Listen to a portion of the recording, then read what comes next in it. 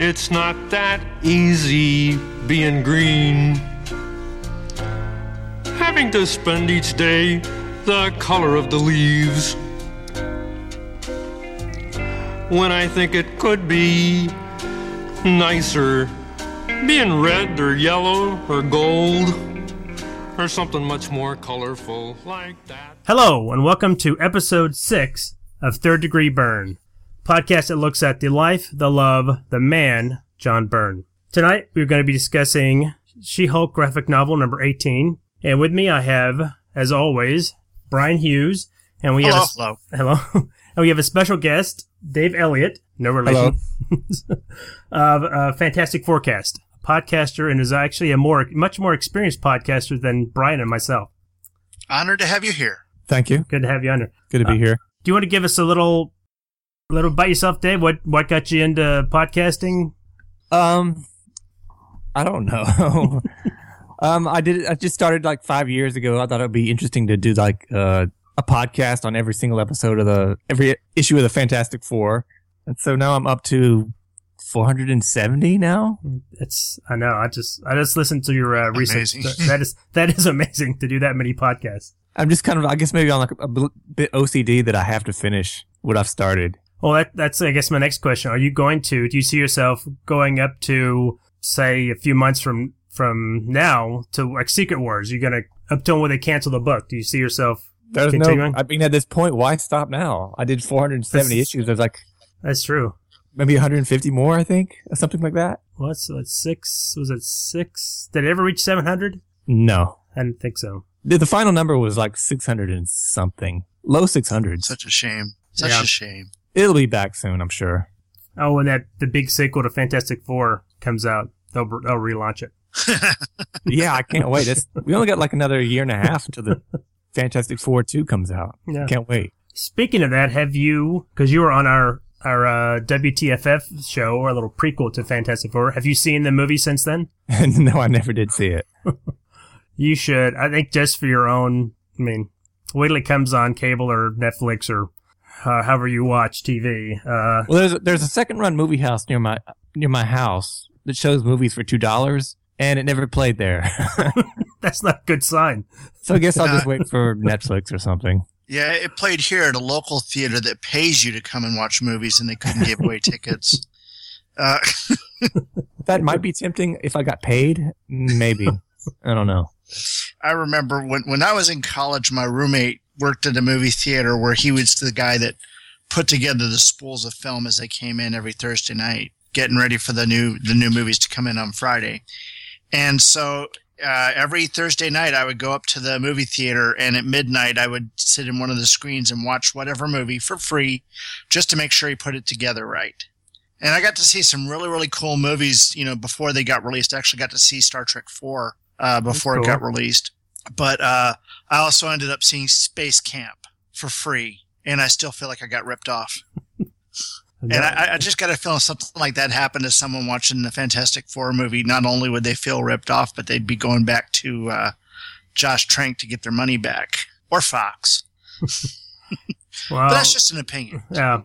Well, I'll say this. I saw the recent Bond film on Sunday, and I'm not going to spoil anything, but my level of disappointment in the Fantastic Four is about the same as it was with Spectre. Really? Yeah. It was not... A lot of potential there, and it just didn't work. It just did not work. I can't imagine it being as bad as Fantastic Four, though. No. Fantastic Four, I think, is actually a bad film. Spectre is just more disappointment. The Fantastic Four, you can tell that he kind of had an idea. He was trying to do something, and you can almost see the point where the studio stepped in and took it away from him and said, "No, we're going to do this to it." Yeah. That was the best part about the Fantastic Four movie, was just reading all the stories about what went wrong and the infighting between the director and the studio and how that movie got messed up. That was just a lot of fun to read those stories. What I really want to know is, how do dogs do $100,000 worth of damage to an apartment? Oh, is that his story? That's one of the stories that came out of this, at the place where he was staying, apartment or home or whatever, his dogs tore it up and did $100,000 worth of damage. Well, did they tear up? Did they eat the script and poop it out? Is that what happened? That's Well, unless it was Lockjaw in there, I don't see they could do that much damage. Yeah. Maybe it was the Hulk dogs from Ang Lee's movie. Someone had to take those dogs. Oh no, the Hulk. Well, he blew one apart and killed the other one and broke the other one's jaw. So true. But that was probably stunt dogs. For PETA. Couldn't hurt the real ones. No. It's like, have you ever watched True Lies? Yes. The scene where Arnold's trying to get away from in the opening sequence, and those two Dobermans come up at him, and he just grabs them both by the head and smacks the heads together. And if you watch that scene, you'll realize just after he knocks the heads together, those are rubber dogs. Because it's like I'd never really noticed it until like the last time I sat down and watched the movie, because I was watching everything else rather than the movie itself. I was watching all the background stuff, because I know there's a scene where you can tell that the matte painting in the back is rolled up on one side, and there's other things that go on in there, and that was one of those things that I just caught right off. I was like, wow, those were rubber dogs. I hadn't thought about that in years. Really? Well, Dave, what about one of the Fantastic Four? Is that just your favorite characters book, or? Well, I wanted to do a podcast, and I just kind of looked around at like what other people were doing, and I didn't see anybody doing a Fantastic Four podcast. I mean, there's several now, but doing the kind of like the same thing. But at the time, I didn't see anyone else doing that. Yeah. Well, sorry. Go ahead. It was just one of those things where I have most of the issues in some form or another, so I decided to do that. That one. I wish I had done something else, something shorter, like Defenders.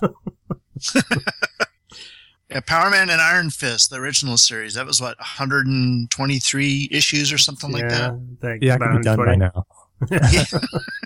Well, your show is is a lot like if you've ever listened to Tom versus Flash or Tom versus. Well, actually, it started out with Tom versus JLA, and Tom versus Flash, and he ended with Tom versus Aquaman. I think that was the podcast that launched 1,000 other similar podcasts, wasn't it? Yeah, because his format's very similar. It's like 20 minutes, 15 minutes, and just going, having fun with it, but not making fun of it.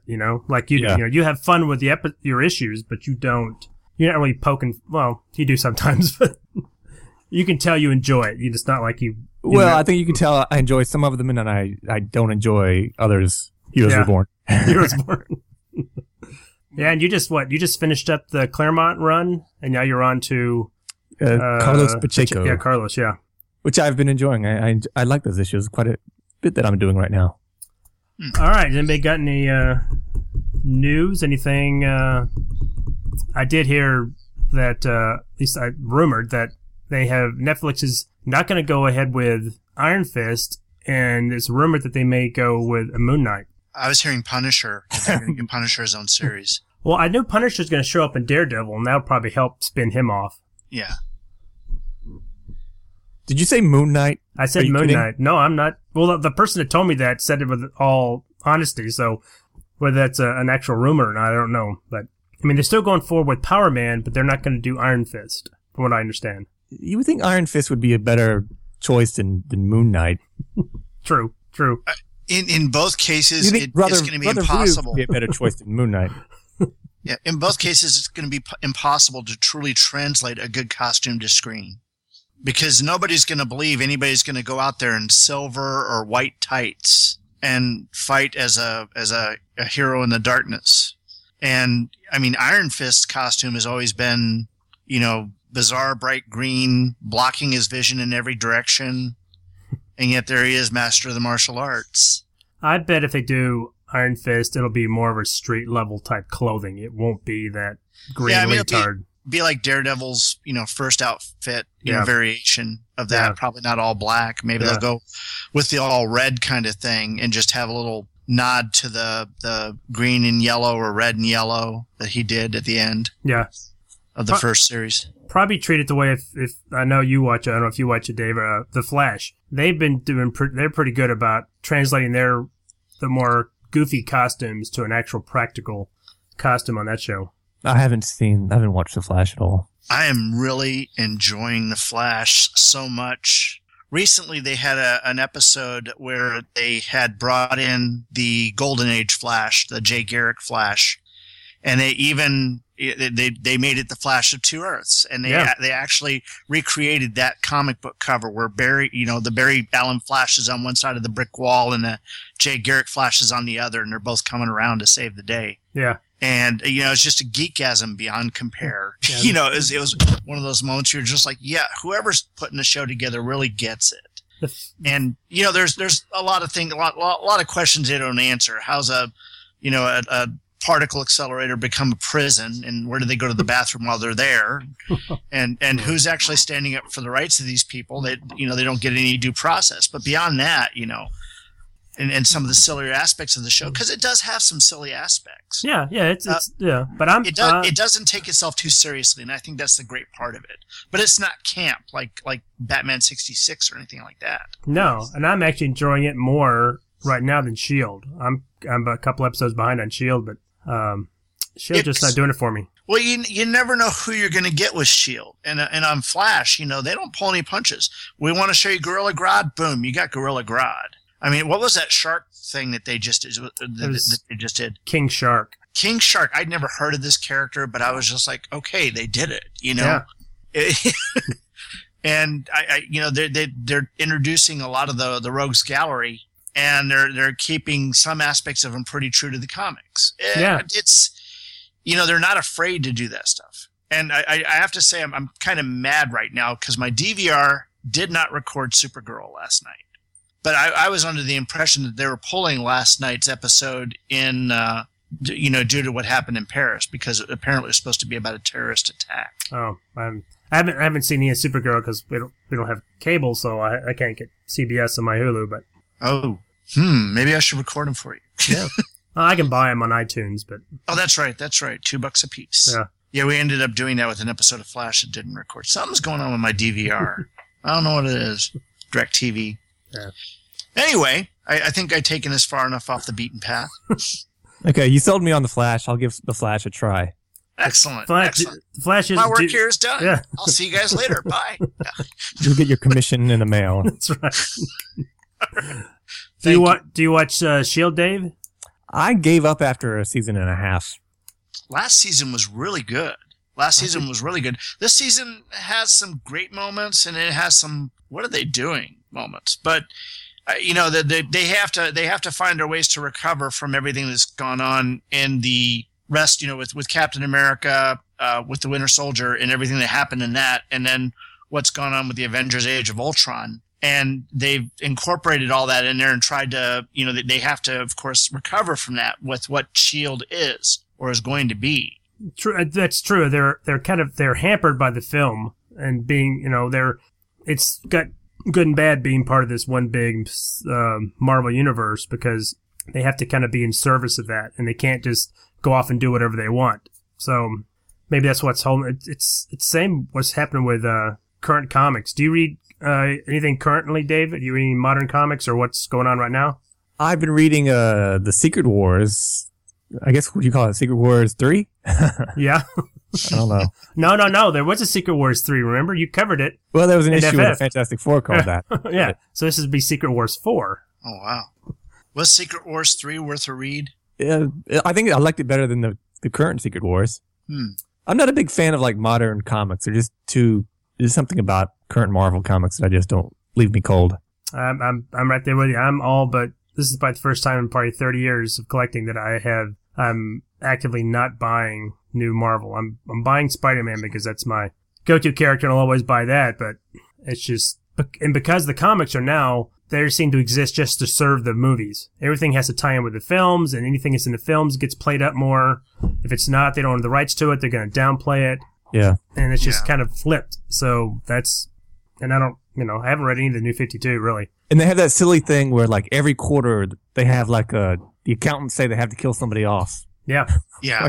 Next up is Submariner. He's going to die next. I'll tell you this. I have not bought anything with regularity in a while. The only thing being the Star Trek Fumetti that John Byrne is doing. But there is a book that I actually, after an article I read today, that I want to go out and check out, and that's Mark Millar or Millar's Huck. And well, there's a great article that's out there that Mark wrote, and it talks about what is wrong with the superhero today and what people really like superheroes about. The fact that superheroes sprung from the Depression, and it was a way of an escapism that gave them hope and everything. And that since the 80s and in the 90s, and he's himself says he's, partially to blame for a lot of what's going on. The superhero realm has been a very dark and not as much hope of a genre. There's not as much hope in there as there used to be. Yeah, his Ultimate series kind of really, has been duplicated a lot lately. Yeah. And so, he's sitting there saying that what people are wanting is they're wanting a true hero. Simple as that. And he had either read a story or met a fellow that said that in his life, that every day he did at least one good deed. And so he created a superhero with that mantra that he would do one good deed a day, at least. And he, like the heroes before, like, Tony Stark with the bad heart or Daredevil that was blind. This is a hero with a disability. And in this case, it was actually a mental disability. So he's a very simple person. And it made the hero very endearing. And so, it's one of those articles that talked about all this. And it really kind of grabbed my attention. So I'm going to have to go out and pick up Huck and check it out. Sounds interesting. I haven't read much Millar since, I don't know what the last thing I read. Oh, I think the last thing I read was his... Wanted is the last thing I read of his, I remember. No, he did a book called Versus, or it was ultra violent and ultra, like most of his stuff. Well, he wrote Kick-Ass too, didn't he? Mm-hmm. Yeah, okay, because, I've read all that. Yeah, well. I have that only mainly because it's Romita Jr. And up until he started doing Superman, I was a big fan of Romita Jr., but yeah, that really stinks. But all right, do we want to? I'll give you the floor, Dave, and you can give us a little short, long, however you want to do it. Give us a little synopsis of Marvel graphic novel number 18. Do we want to give our She-Hulk origin? Oh, sorry. Yes. Thank you. We'll let Dave go first for that. Okay. Actually, the first She-Hulk issue that I ever read was Savage She-Hulk number 1. Cool. A friend of mine had a copy of it when I was a kid, and as it was like the only first issue of any Marvel comic that I had ever seen in my life, I read it several times. So that was kind of my first exposure to She-Hulk, even though not really a good issue. And then the next time I saw She-Hulk was when I first started reading Fantastic Four with issue 278, where she really only appears for like a page or two, but that was a really great issue. It was like the origin of Doctor Doom. There was like the destruction of the Baxter Building. There was all the crazy stuff with like the racist signs all over the city. So I started reading the book then, and then I kind of like, oh wow, She-Hulk is, really good in this. And it's really John Byrne's She-Hulk is the one that I like. Any other She-Hulk I've not been all that interested in. All their other solo series that they've tried. Every few years they launch a different solo series that I try an issue or two, but I just can't get into it. I'd heard the Dan Slott series was supposed to be pretty good. I haven't read it, but I've heard good things about it. Yeah, I tried it. I couldn't get into it either. Well, I think I'll agree that I think from what I've read, I think Byrne handles the character probably better than anybody else. He definitely made the character his own.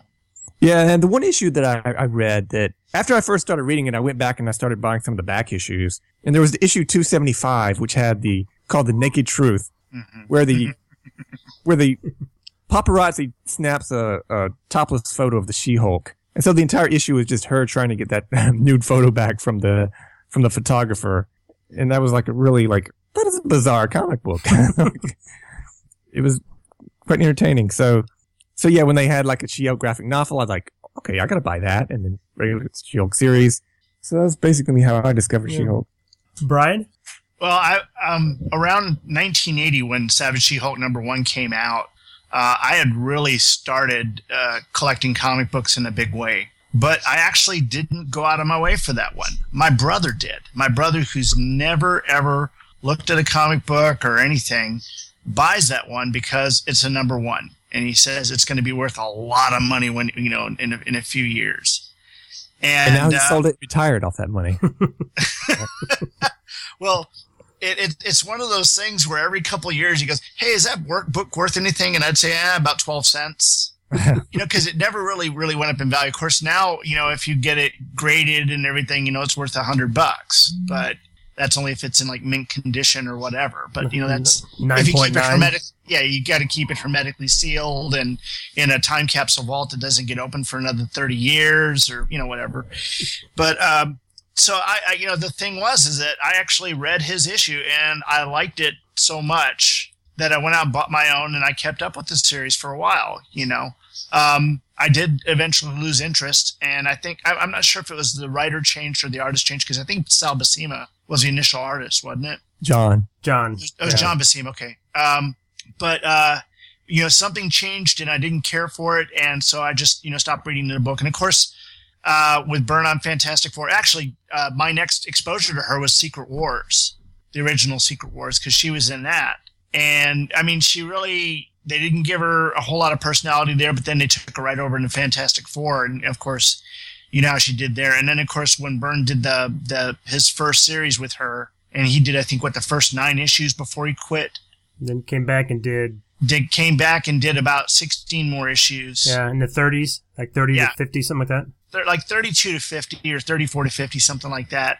And, I collected all those, but I did not collect the others that were done by the other artists. I just, I had no interest in seeing anybody else try to do what Byrne was doing, because he was doing something that wasn't being done by anybody else. And when someone else tried to do it, it's just them trying to ape Byrne. Yeah. Well, he was continually breaking the fourth wall on that one. So. Yes, and to me, it was Ferris Bueller in a comic book, and I really enjoyed that. So.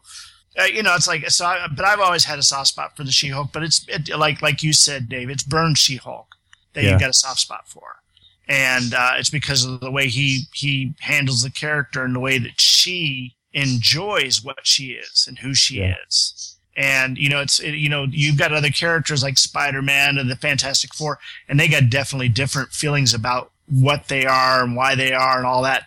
She just goes with it, It's not like the Thing, who's grumpy and all that about being the Thing, and it's not like Spider-Man, oh, woe is me. And don't get me wrong, I've got enough oh, woe is me to, fill up a piggy bank and about 6,000 others. But and so I really identify with Spider-Man. But I like the book where the hero actually has fun with being what they are. Yeah. And that's what she did. So it was really, really enjoyable for me. I always kind of enjoyed that. Yeah. Like Dave, I didn't buy issue 1, but I remember I have a vivid memory of seeing it at a drugstore, picking up, thumbing through it, but I wasn't really reading or collecting comics at the time, so I just put it back down. And I think, like you, Brian, I came across her in Secret Wars. That's when I started collecting about late 83, 84. And probably from there, then I was also collecting X-Men at the time, so then, of course, when you get into the X-Men, you got to go to the Claremont Byrne X-Men, and from there, I think I fell in love with Byrne, and then I went to Fantastic Four, and then she was already in it. I think I started collecting just before Secret Wars 2, and I just stayed with him, stayed with his run until I stayed with his run after he left, maybe about a little after 300. And then I jumped ship, and then came back when Simonson came on, and then jumped ship again. But yeah, I mainly picked this up because it was a Byrne book. It wasn't necessarily because I liked She-Hulk, although I think this is a really fun story. I picked it up because it was Byrne. And I wanted to ask, I noticed that he did another graphic novel. It's not She-Hulk, but he did one a couple years before that. Super Boxers. Have you read it, or do you know anything about that? Or I bought it and read it when it came out. I, of course, was unhappy that Ron Wilson had done the artwork, but actually the artwork in it is not bad. And it's a decent story, but it's not a typical Marvel story. It doesn't really, if I remember right, it doesn't really take place in the Marvel universe. It's in its own world. Yeah. And, it's just, it's one of those things where I read it, I enjoyed it, but I never went back and read it again. But the thing I'd say about the art in that is, if I remember right, it was also kind of a painted art rather than penciled art. So it looked a lot better than Ron Wilson's art, say, in the Thing comic book or Marvel 2-in-1. Yeah. And I think he did all the art. He didn't have anybody ink it or anything. Like I said, it seemed more like it was painted, if I remember right. or is done in the same kind of way that Brent Anderson did the God Loves Man Kills, that kind of style. That was my first graphic novel. Yeah. Oh, and that's one of my favorite. Yeah, that's what got me into the X-Men.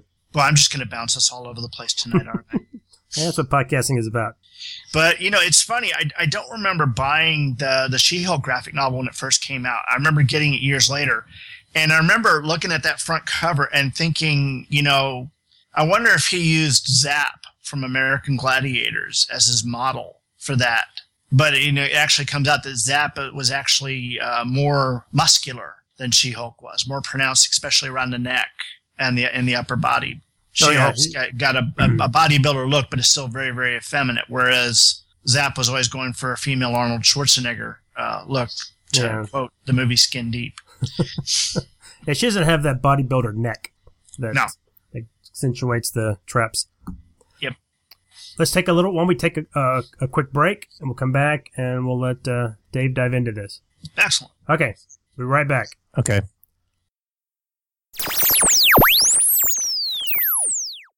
Okay, doing the new promo. Do not say take the dare. Do not say take the dare. Okay, go. Hello, darling. Nice to see ya. It's me, J. David Weeder, the Conway Twitty of podcasting. But please call me Dave. I host a show called Dave's Daredevil Podcast, where I talk about Marvel's Man Without Fear and Netflix superstar Daredevil. But I'm here to tell you that things have changed. Don't worry, I've still got more hornhead goodness than you can shake a billy club at and a desperado love for Daredevil. And episodes of the show still come out each and every Sunday.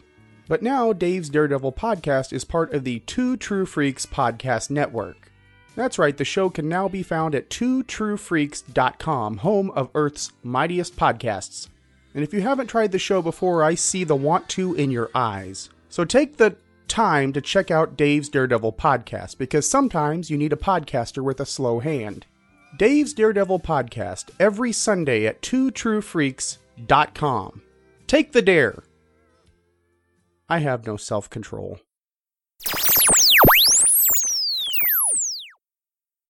And we're back. We're going to turn the floor over to Dave, and he's going to tell us all about the sensational She-Hulk. Okay, it's Marvel Graphic Novel 18, The Sensational She-Hulk from 1985, writer, artist, John Byrne. The story starts with a one-page setup with 3 panels showing events that will have an important impact on the story, including 1, a nuclear bomb being tested in Nevada, 2, an old prospector named Will Campbell lost in the desert. Actually, having read this, I really don't know what that has to do with the issue. And 3, a young Jennifer Walters meeting her cousin Bruce Banner for the first time. So in the next scene, Nick Fury is conferring with his bosses at S.H.I.E.L.D., and a committee of mysteriously blurred faces on a series of TV monitors. They want Nick to oversee some kind of project involving the She-Hulk, worried that she might be a menace like her cousin, the Hulk. Nick isn't too keen on the project, and he says that if the FF have allowed the She-Hulk to be a member, she must be an okay chick. The committee says that the orders come from the president himself. Nick Fury says that now will be a good time to take some of the many years of vacation time that he's got saved up, and he leaves in a huff and a puff of cigar smoke. John Byrne knows that if you're going to do a story where the bad guys are S.H.I.E.L.D., he's going to have to get rid of Nick Fury very quickly, and so we never see him again for the rest of the story. And next up, Wyatt Wingfoot shows up at the She-Hulk's apartment to take her out on a date. Wyatt has just been to the grocery store, and like anyone in a movie, TV show, or comic book, he's got a baguette sticking out of the top of one of his grocery bags. For some reason, in any and all fictional universes, no one can go to the store without buying a baguette, can they? They always got to have that big loaf of bread. She-Hulk is in a bad mood, telling Wyatt that the next day is Bruce Banner's birthday, and she's worried about whatever happened to him. I think at this time, wasn't he trapped in like the Crossroads universe or something? Yes. Yeah, I think that's where he was. This was probably before John Byrne brought him back to Earth. So, to cheer her up, he's got tickets to a show, but she has other ideas. First, she picks him up and carries him off to the bedroom for some sexy time action. And up on the S.H.I.E.L.D. helicarrier, She-Hulk's movements are being tracked, and the mission is being led by Dum Dum Dugan. Whatever operation they have going on is about to begin. Back in She-Hulk's apartment, sexy time is over. She-Hulk comes out wearing a very revealing outfit, basically a white swimsuit with a vest and a bow tie. apparently this is like acceptable Broadway show attire for her, not for me. I showed up for a performance of The Lion King last year wearing a Speedo and a bow tie, and they wouldn't let me in. Maybe I needed a vest or something. So they get in a car and they go to the East Village. And I wonder, what kind of show are they going to see in the East Village in the 1980s? A live sex show? In the dialogue, She-Hulk mentions that she can turn back and forth between her human self and the She-Hulk, but she much prefers being the She-Hulk, and she stays that way pretty much the entire time. In her case, it is easy being green, and it looks like they were on the way to see some kind of off-Broadway production of Little Shop of Horrors when 3 yellow-armored S.H.I.E.L.D. goons teleport in their path. They sit down, and they discuss things for a bit calmly. No, actually, they just fight. And chaos ensues, cars are destroyed, heads are clanked together, and Wyatt Wingfoot tries to get in on the action, and he tries to punch out like one of the mandroids. Is that what they're called, mandroids? Yeah, I think. androids. Yeah. And in the end, all 3 S.H.I.E.L.D. agents and the She-Hulk and Wyatt Wingfoot and several civilians are teleported up into the helicarrier. Now, I'm not sure why they just didn't teleport She-Hulk up in the first place instead of allowing that fight to happen for like several pages. Once aboard, She-Hulk tries to escape with Wyatt and the civilians by ripping a hole in the wall, leading them into some kind of maintenance tunnel. One of the civilians is an old man who lags behind. He pulls off his white beard, and he looks to be like some kind of zombie creature. I think this is the old prospector we saw at the beginning of the issue. Yes. And at this point, She-Hulk and Wyatt Wingfoot don't know where they are until they reach the deck. They look down, and they see that they're high up in the helicarrier. Soon, they're surrounded by armed S.H.I.E.L.D. agents, and a douchey guy in charge. He orders the She-Hulk to strip, which she's not inclined to do. When he holds a gun to Wyatt's head and orders her again, this time she unzips, releasing her watermelons for the agents of S.H.I.E.L.D. to ogle at in amazement. She asks, we don't actually see them, the agents do.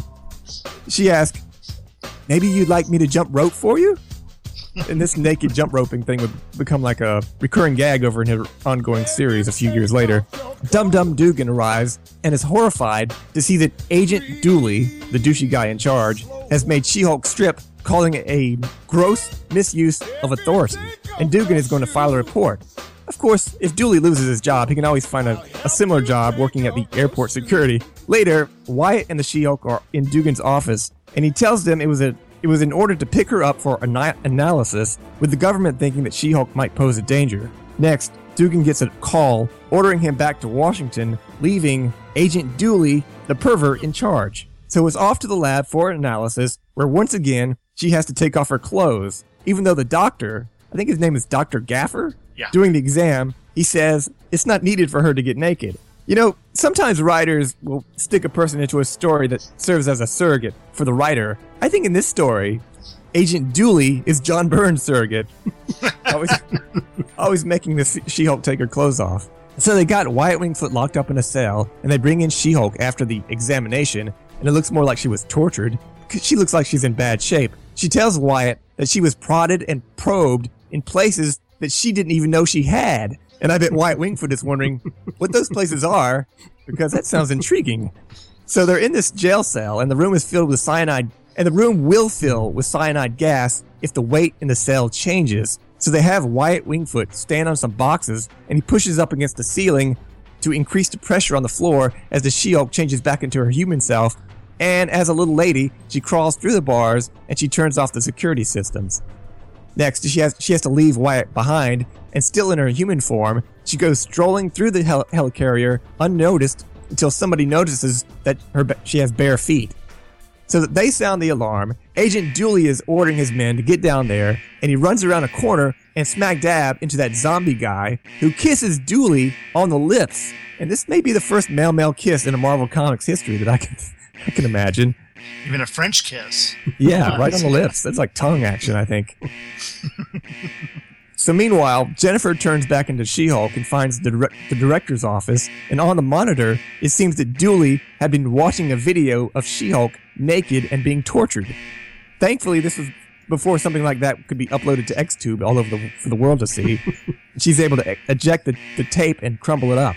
And suddenly, the helicarrier tilts on its side, and it's out of control. Chaos erupts. They try to launch all the planes off the deck of the helicarrier before they slide off, and it's too late for one of them. It slides off, lands on a donut shop called Sir Donut, and planes are crashing all over the place, exploding. She-Hulk finds herself face to face with some agents who have been ordered to shoot to kill. So they shoot at her, but the only thing they kill is She-Hulk's shirt. There's barely enough clothes left to keep this from being the highest selling comic book of the 1980s. This is a graphic novel. They could have showed it, right? Well, they almost do. I mean, you pretty get an idea of what's going on there. I don't think it's code approved. So it's not code approved, but it doesn't have any warnings either. Yeah. So a helpful agent assists She-Hulk in finding something to wear. She heads outside and climbs on the side of the helicarrier until she finds Zombie Dooley. He's been infected by that other zombie, and he's a zombie now. He opens up and gives her a big kiss, and in his mouth it's full of cockroaches. I guess the cockroaches travel from body to body, taking it over. So she tosses him aside, and his chest bursts open, and a bunch of cockroaches spill out. With Dooley and the super cockroaches defeated, the helicarrier is still out of control. I'm still not exactly sure why.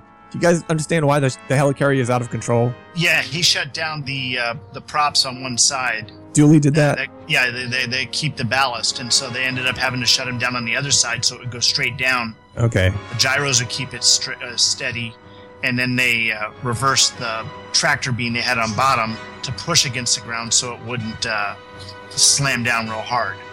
Okay, that sounds very complicated, and I'm sure that's why I missed it.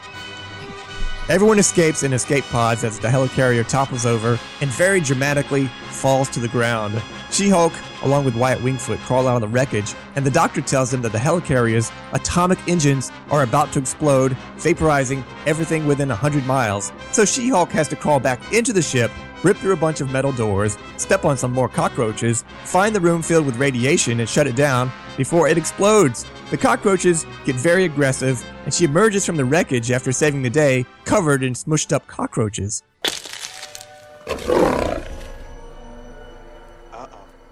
I'm sorry. Was that your auntie?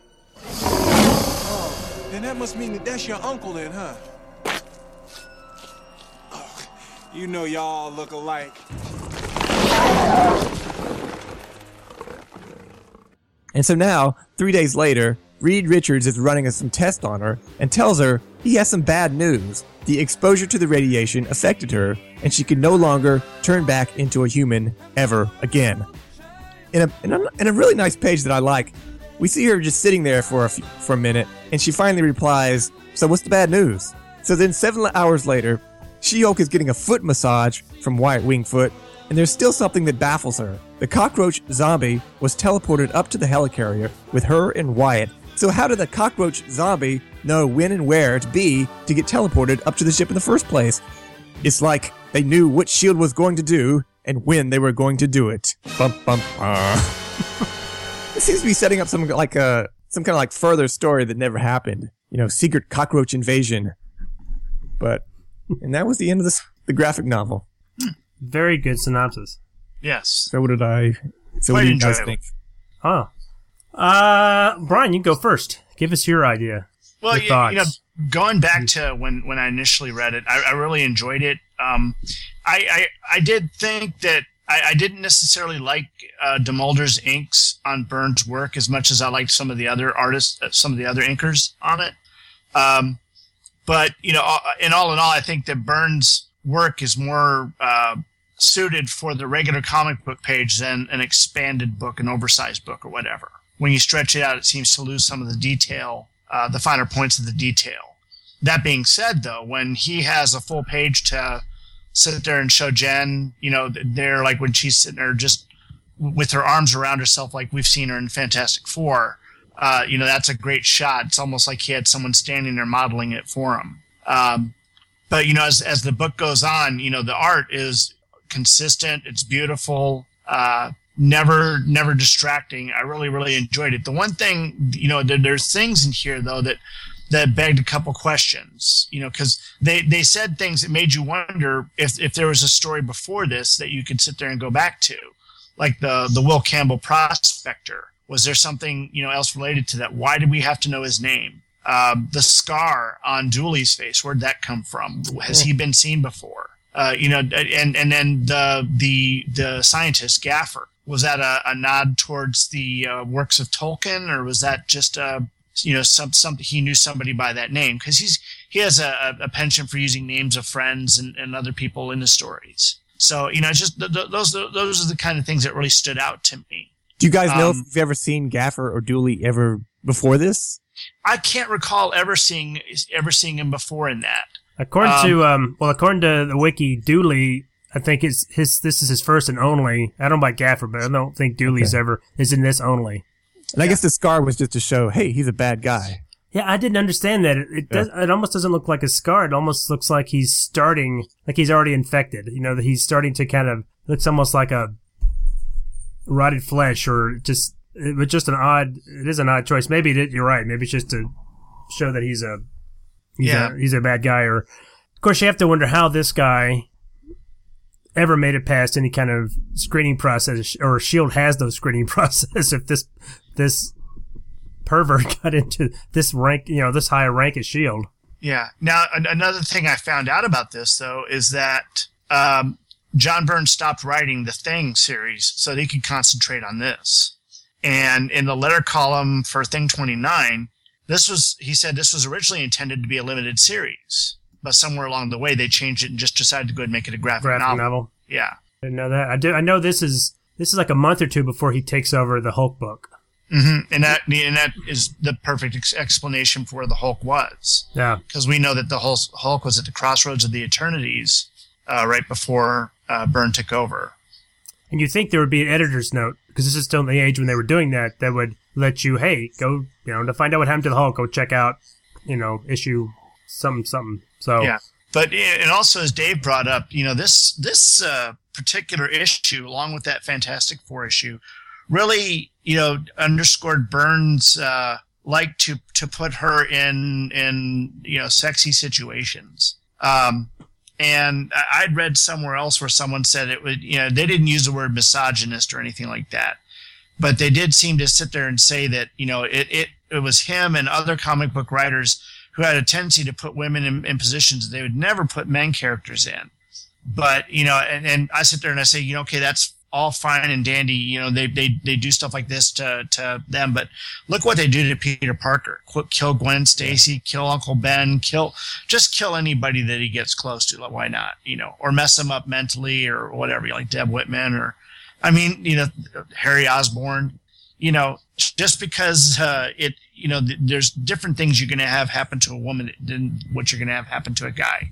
But, well, if talking about, maybe possibly being, misogynistic, look what Byrne did with Sue Storm. He turned her into one of the strongest characters on the FF at the time. That's certainly different than the way he also put her in a dominatrix outfit when he did it. Well, yeah, but I'm sure that's again, like he wants to see the She-Hulk undressed. I'm sure that's he's got to sell comics somehow. That's true. There was actually, there was controversy about whether or not you can see a nipple in the segment where her smock gets shot up. Oh, it's obvious you can. I don't think there's any question you can see one. If you were to read it in black and white, it'd be a lot more obvious. Same thing happened in X-Men 123 with Storm. That was when Arcade was kidnapping all the X-Men. And if you read it in black and white, it's just basically Storm's naked, whereas she's actually wearing like a bath towel or something. But it's things that happen. It's like if you read the work in black and white, you see obviously what you're not supposed to see because color can block all that out. Yeah, I'm looking at it now. You can definitely see some nip. Yeah, it's even if it was black and white. I mean, you can see a little darker green, but you can also see the shading and the way he's drawn it round. I mean, that's definitely. But so I'm going to bring up the coloring in this is different than coloring in a standard book. It looks a little more watercolor-like. There's a little more toned. It's not a flat color. Yeah, I really like that. They did that with a lot of graphic novels. Yeah, I like it. Yeah, that was my point about like Super Boxers and God Loves Man Kills. I really love that kind of style of coloring. Yeah. Actually, I think it looks better here than it does in modern comics with all the digital coloring you're doing now. Yeah, well, the modern digital coloring kind of like overpowers the artwork sometimes. Yeah. This is really, really good stuff. I really like Yeah. I like the when they're out and about in New York. I like the way New York looks because you can tell this is before all the gentrification. You know, there's cool stuff, there's pretty stuff, there's ugly stuff, there's dirty stuff. Now, let me ask you here. If you look on page 12, that's when Wyatt and She-Hulk are walking down the street as they're going to their play. Is there at the top of the page, in the middle of the panel, there's a guy under the tree. Is that the prospector? I think that is. Is it? Well, if you look further, the prospector does have a bag. I think you are right. Yeah, Brian. if you look again on page 19, the prospector's at the far right, and he's wearing a big coat and a hat. And he's got a bag. He's got yeah, that is him. You're right. He notices her there and just starts following her because he realizes that she'd be the perfect vessel. Well, she probably okay, that makes sense. Yeah, They don't explain that in the story, but that actually makes sense. She probably emits a low level of gamma radiation, and the cockroaches seem to thrive on that. So yep, exactly. Yeah, which I think would have been nicer if instead of it being an atomic bomb, they're trying to establish that these cockroaches were created when this bomb went off back in like late 50s, 45. Oh, not 45. Whenever it went off. What if it'd been more interesting if these were created by the gamma bomb that went off? So they were gamma irradiated cockroaches instead of just. But yeah, we know that wasn't the case though, because at the very point where the bomb goes off and the prospector's out in the mountains, that's when Jen and Bruce first meet for the first time. Yeah, I realize it's not, but I think it would have been nicer if it was a gamma bomb. That would maybe tie in more why he's attracted to her. Yeah, that wouldn't be a bad idea. Yeah, and it could have still been in that sliding time scale of Marvel. It still could have been early 60s when that happened. And yeah. And speaking of the two kids, this is some more, my first note was more of these stocky kids that Byrne draws. It's that style he drew when he drew Franklin that he never quite got. They almost look like, I hate to say it, dwarfs or little people. They don't look like kids, you know? I don't know. I think he draws good kids. You never thought when he draws Franklin, he'd draw his. I mean, at least they don't look like adults. No. Yeah, I agree with that. But his arm, to me, it's like their limbs have always looked too thick and out of proportion. Instead of looking like a child, they look like a little person. Yeah. I mean, you could see a little person playing their role rather than a kid playing their role. Yeah. Well, the faces are fine. It looks like a child's face, but I think it's the body that I have a problem with. No, that makes perfect sense. And let me ask you guys this: when you first read this, the beginning where Nick Fury storms out, and I agree with what you said, Dave, that Shield's gonna be the bad guy. They got to get rid of Nick Fury. I thought, okay, well he's gonna be gone. He's gonna come in at the end of the story and save the day because he's been working behind the scenes to try to either save or stop what they've been doing. And no, we just never see him again. Yeah, I think that the ramifications of this story carried on into other Marvel books that were out at that period of time, and Marvel was really good about incorporating all that. So if I remember right, and I'm trying to remember where I don't remember if it was Iron Man or Captain America, but there was ramifications that went through the other books based on this. Now, did they have only one helicarrier? Was that the only helicarrier they had that got destroyed? If you read Power Man and Iron Fist at the time, makes you wonder. Because the thing is, like, there was another helicarrier out there real quick, if I remember. Because after that, have more than one. Yeah. Yeah. After that, another one showed up. Now, my question is this the first time that we see the floating heads in silhouette like we saw in the Avengers? It's the first time that I can remember. Yeah, I don't think it ever. I don't remember before this ever you seeing anything dealing with Nick Fury and his higher ups. Right. I think this is. I'm wondering if this right here is what inspired Joss Whedon in the movie. If he had this in mind when he was sitting there putting together the Avengers. Yeah. Well, this is kind of a trope that's done before. I mean, look at it's to me it's a lot like Superman the movie. Yeah. Yeah. Well, see, I never read the Steranko stuff, so I don't know if they had anything like that in there. But just the helicarrier going out of control in the sky, the heads in silhouette and all that were things I saw in the Avengers movie, and it's just like, yeah, that seems just right. I don't know if this is the first place or not. It's my first exposure to it. So, but now I think I'm going to have to go back and look at the Steranko stuff because I've always wanted to read that and I never got around to it.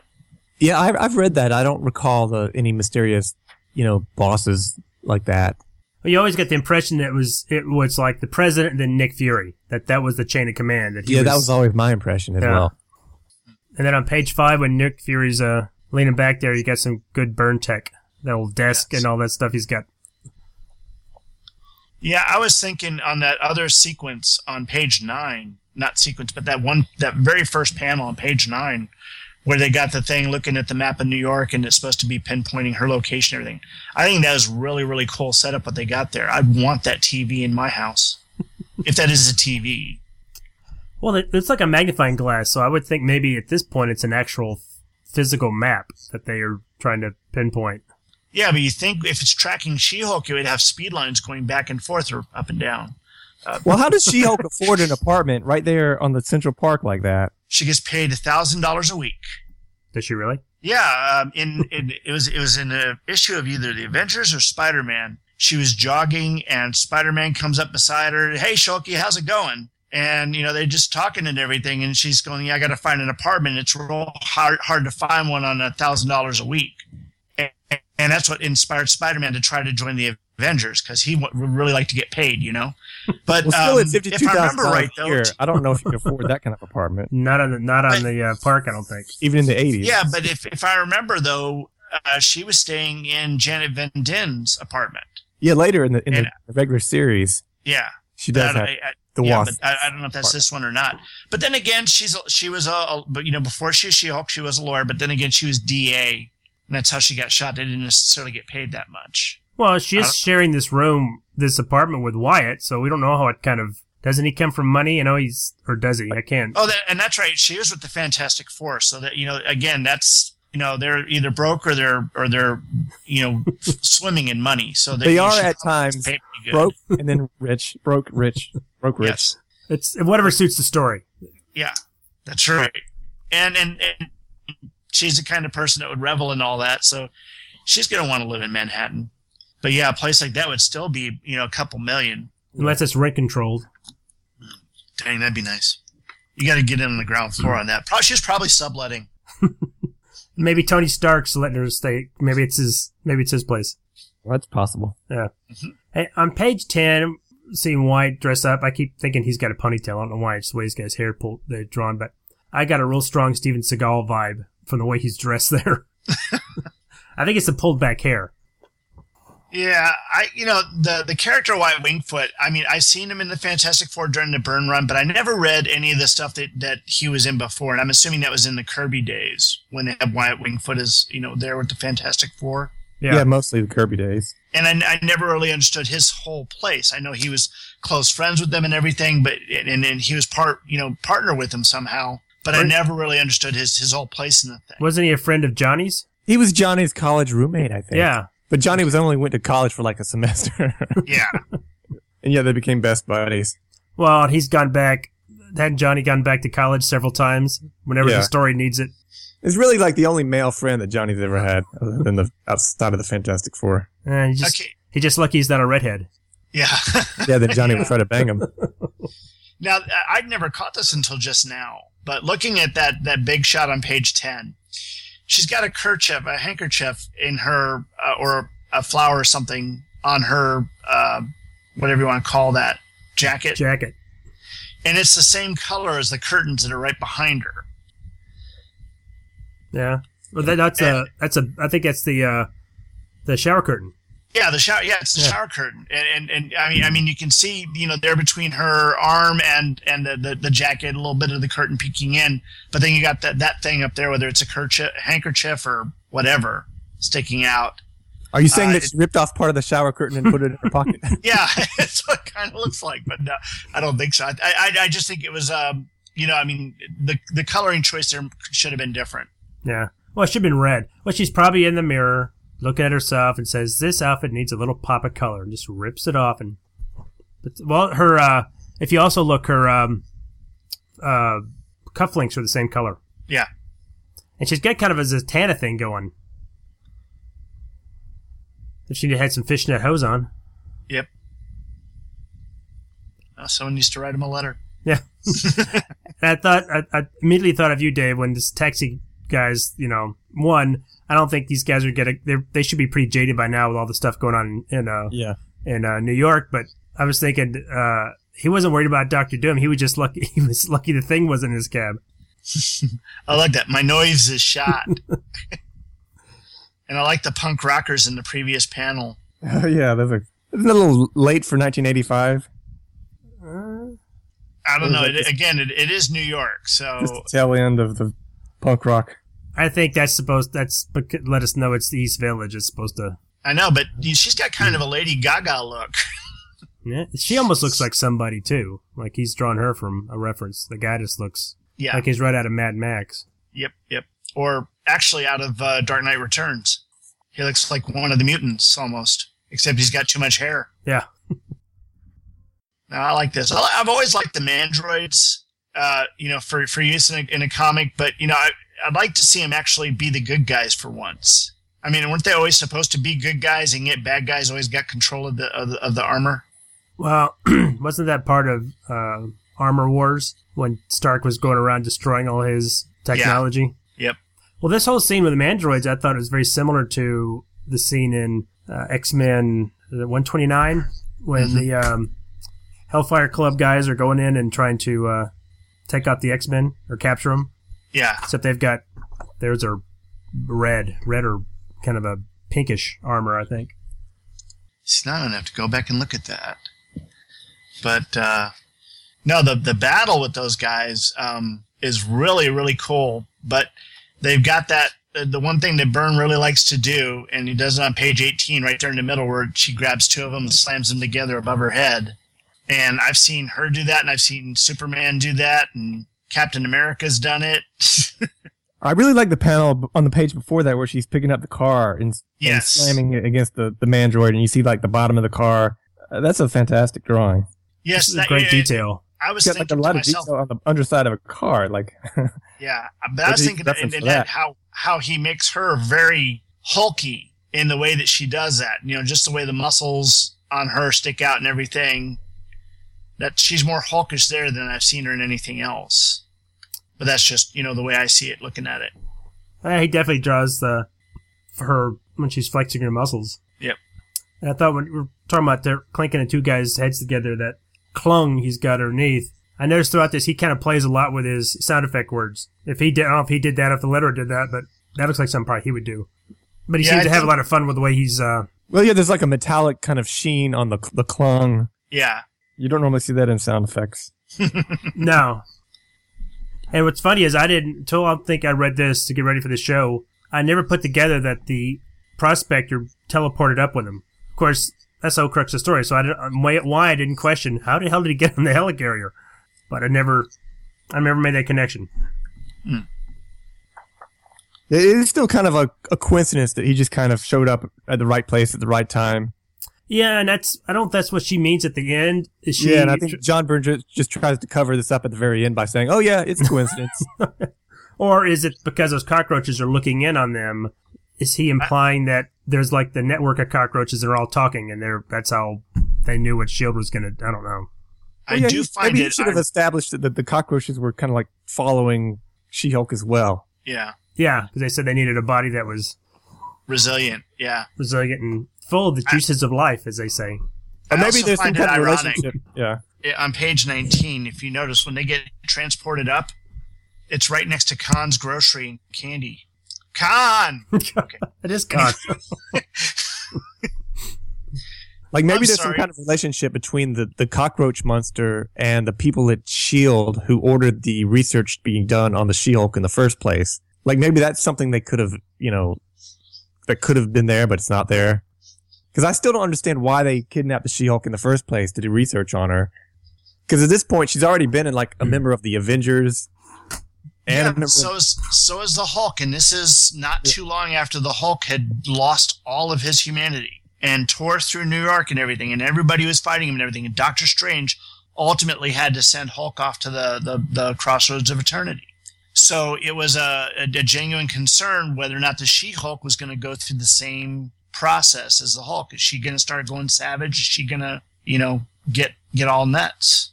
Well, it sounds like they're concerned that she might go rogue and lose control. But as the story progresses, it also seems that Dooley was more the spearhead behind that. Like maybe, and he says he has friends on high prices. Maybe he's obsessed with her or something, or he's just a pervert. And maybe he suggested that, hey, maybe we need to get the She-Hulk up here, and because he seems like it wasn't just a coincidence that she showed up and then now I'm gonna take my chance and get her to get naked for me.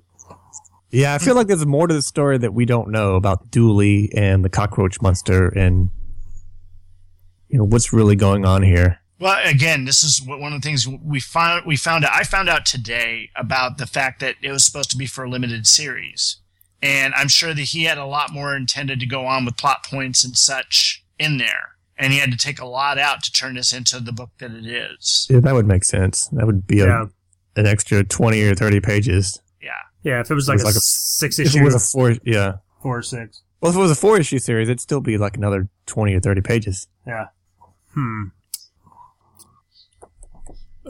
Okay, now this is the thing that just I'm not sure about. I want to know, did Reed Richards design her high heels so they wouldn't break? Because she puts them through an awful lot of trouble. Those are strong high heels, aren't they? Yeah, they're made out of unstable molecules. Yeah. Although they are in the top of page 21, I thought that was a nice detail that they're getting. Let's get that close up of her pulling up the wall. That the back of the heel is at least the covering, whatever they are, leather or whatever, is starting to peel off. The inside may still be scuffed off. Yeah. I hadn't caught that. That's a good catch. Oh yeah, that's neat. Yeah. And right below that, as you were saying about the way he's drawn her flexing, you can really see her muscles standing out in her backside, her calves, and everything as she's pulling that door, or the ripping the wall up. Yeah, it reminds me of Something About Mary when she's lifting the couch. And again, see what he's done with that. Is it Runch? Yeah, it's Runch. Yeah, so it's kind of flowing along with the panel as it comes off. Very ingenious use. Yeah, the next couple pages, we've got the one almost silent page where there's just a conversation with her and Wyatt at the top, but the rest of the page is silent because you see the cockroach master there traveling through the tunnels and such in the helicarrier. Well, here's something I'm going to bring up. As they pointed out, this does look like the Prospector, like the original Prospector. Yes. But later on, when the cockroaches are talking through Dooley to her, they say there have been many bodies, like they've jumped from body to body, because it seems like they burn them out pretty quick. Yeah, it's like Proteus. Yeah, exactly. Yeah, and I mean, it's interesting to see here that, he wears a fake beard and he's dropping off the coat, the hat, everything to follow along, or at least do what he wants to do, which is, I guess, get Dooley next. But as we get to the next page, you see the use of the sound effects, thrum and to really, really good effect. Yeah, then you get that great splash page where it's like, oh, they're in a helicarrier. Yeah, it's like a whole big 2-page spread with them on the helicarrier. You can actually see them up on the deck looking down. Yeah. It's just like little specks. Yep, nuts. Pretty good, pretty awesome. And of course, the next page is when it starts. They ought to just start playing that da da da da da da. It's a long, slow strip.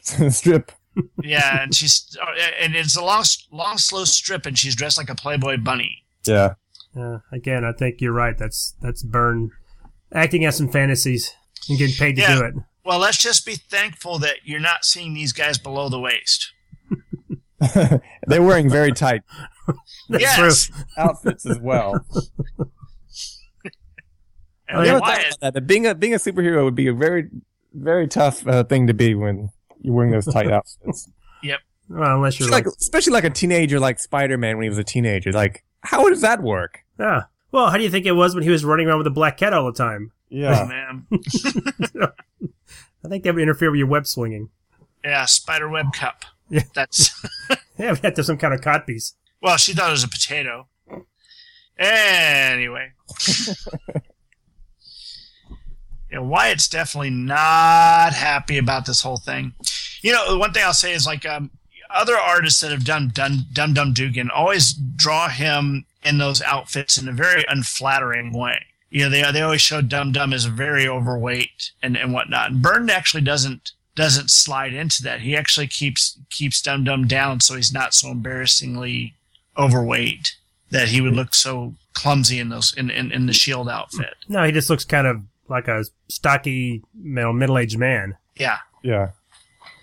I mean, he looks like a strong guy who just likes his beer. Yeah. Yes. Wow.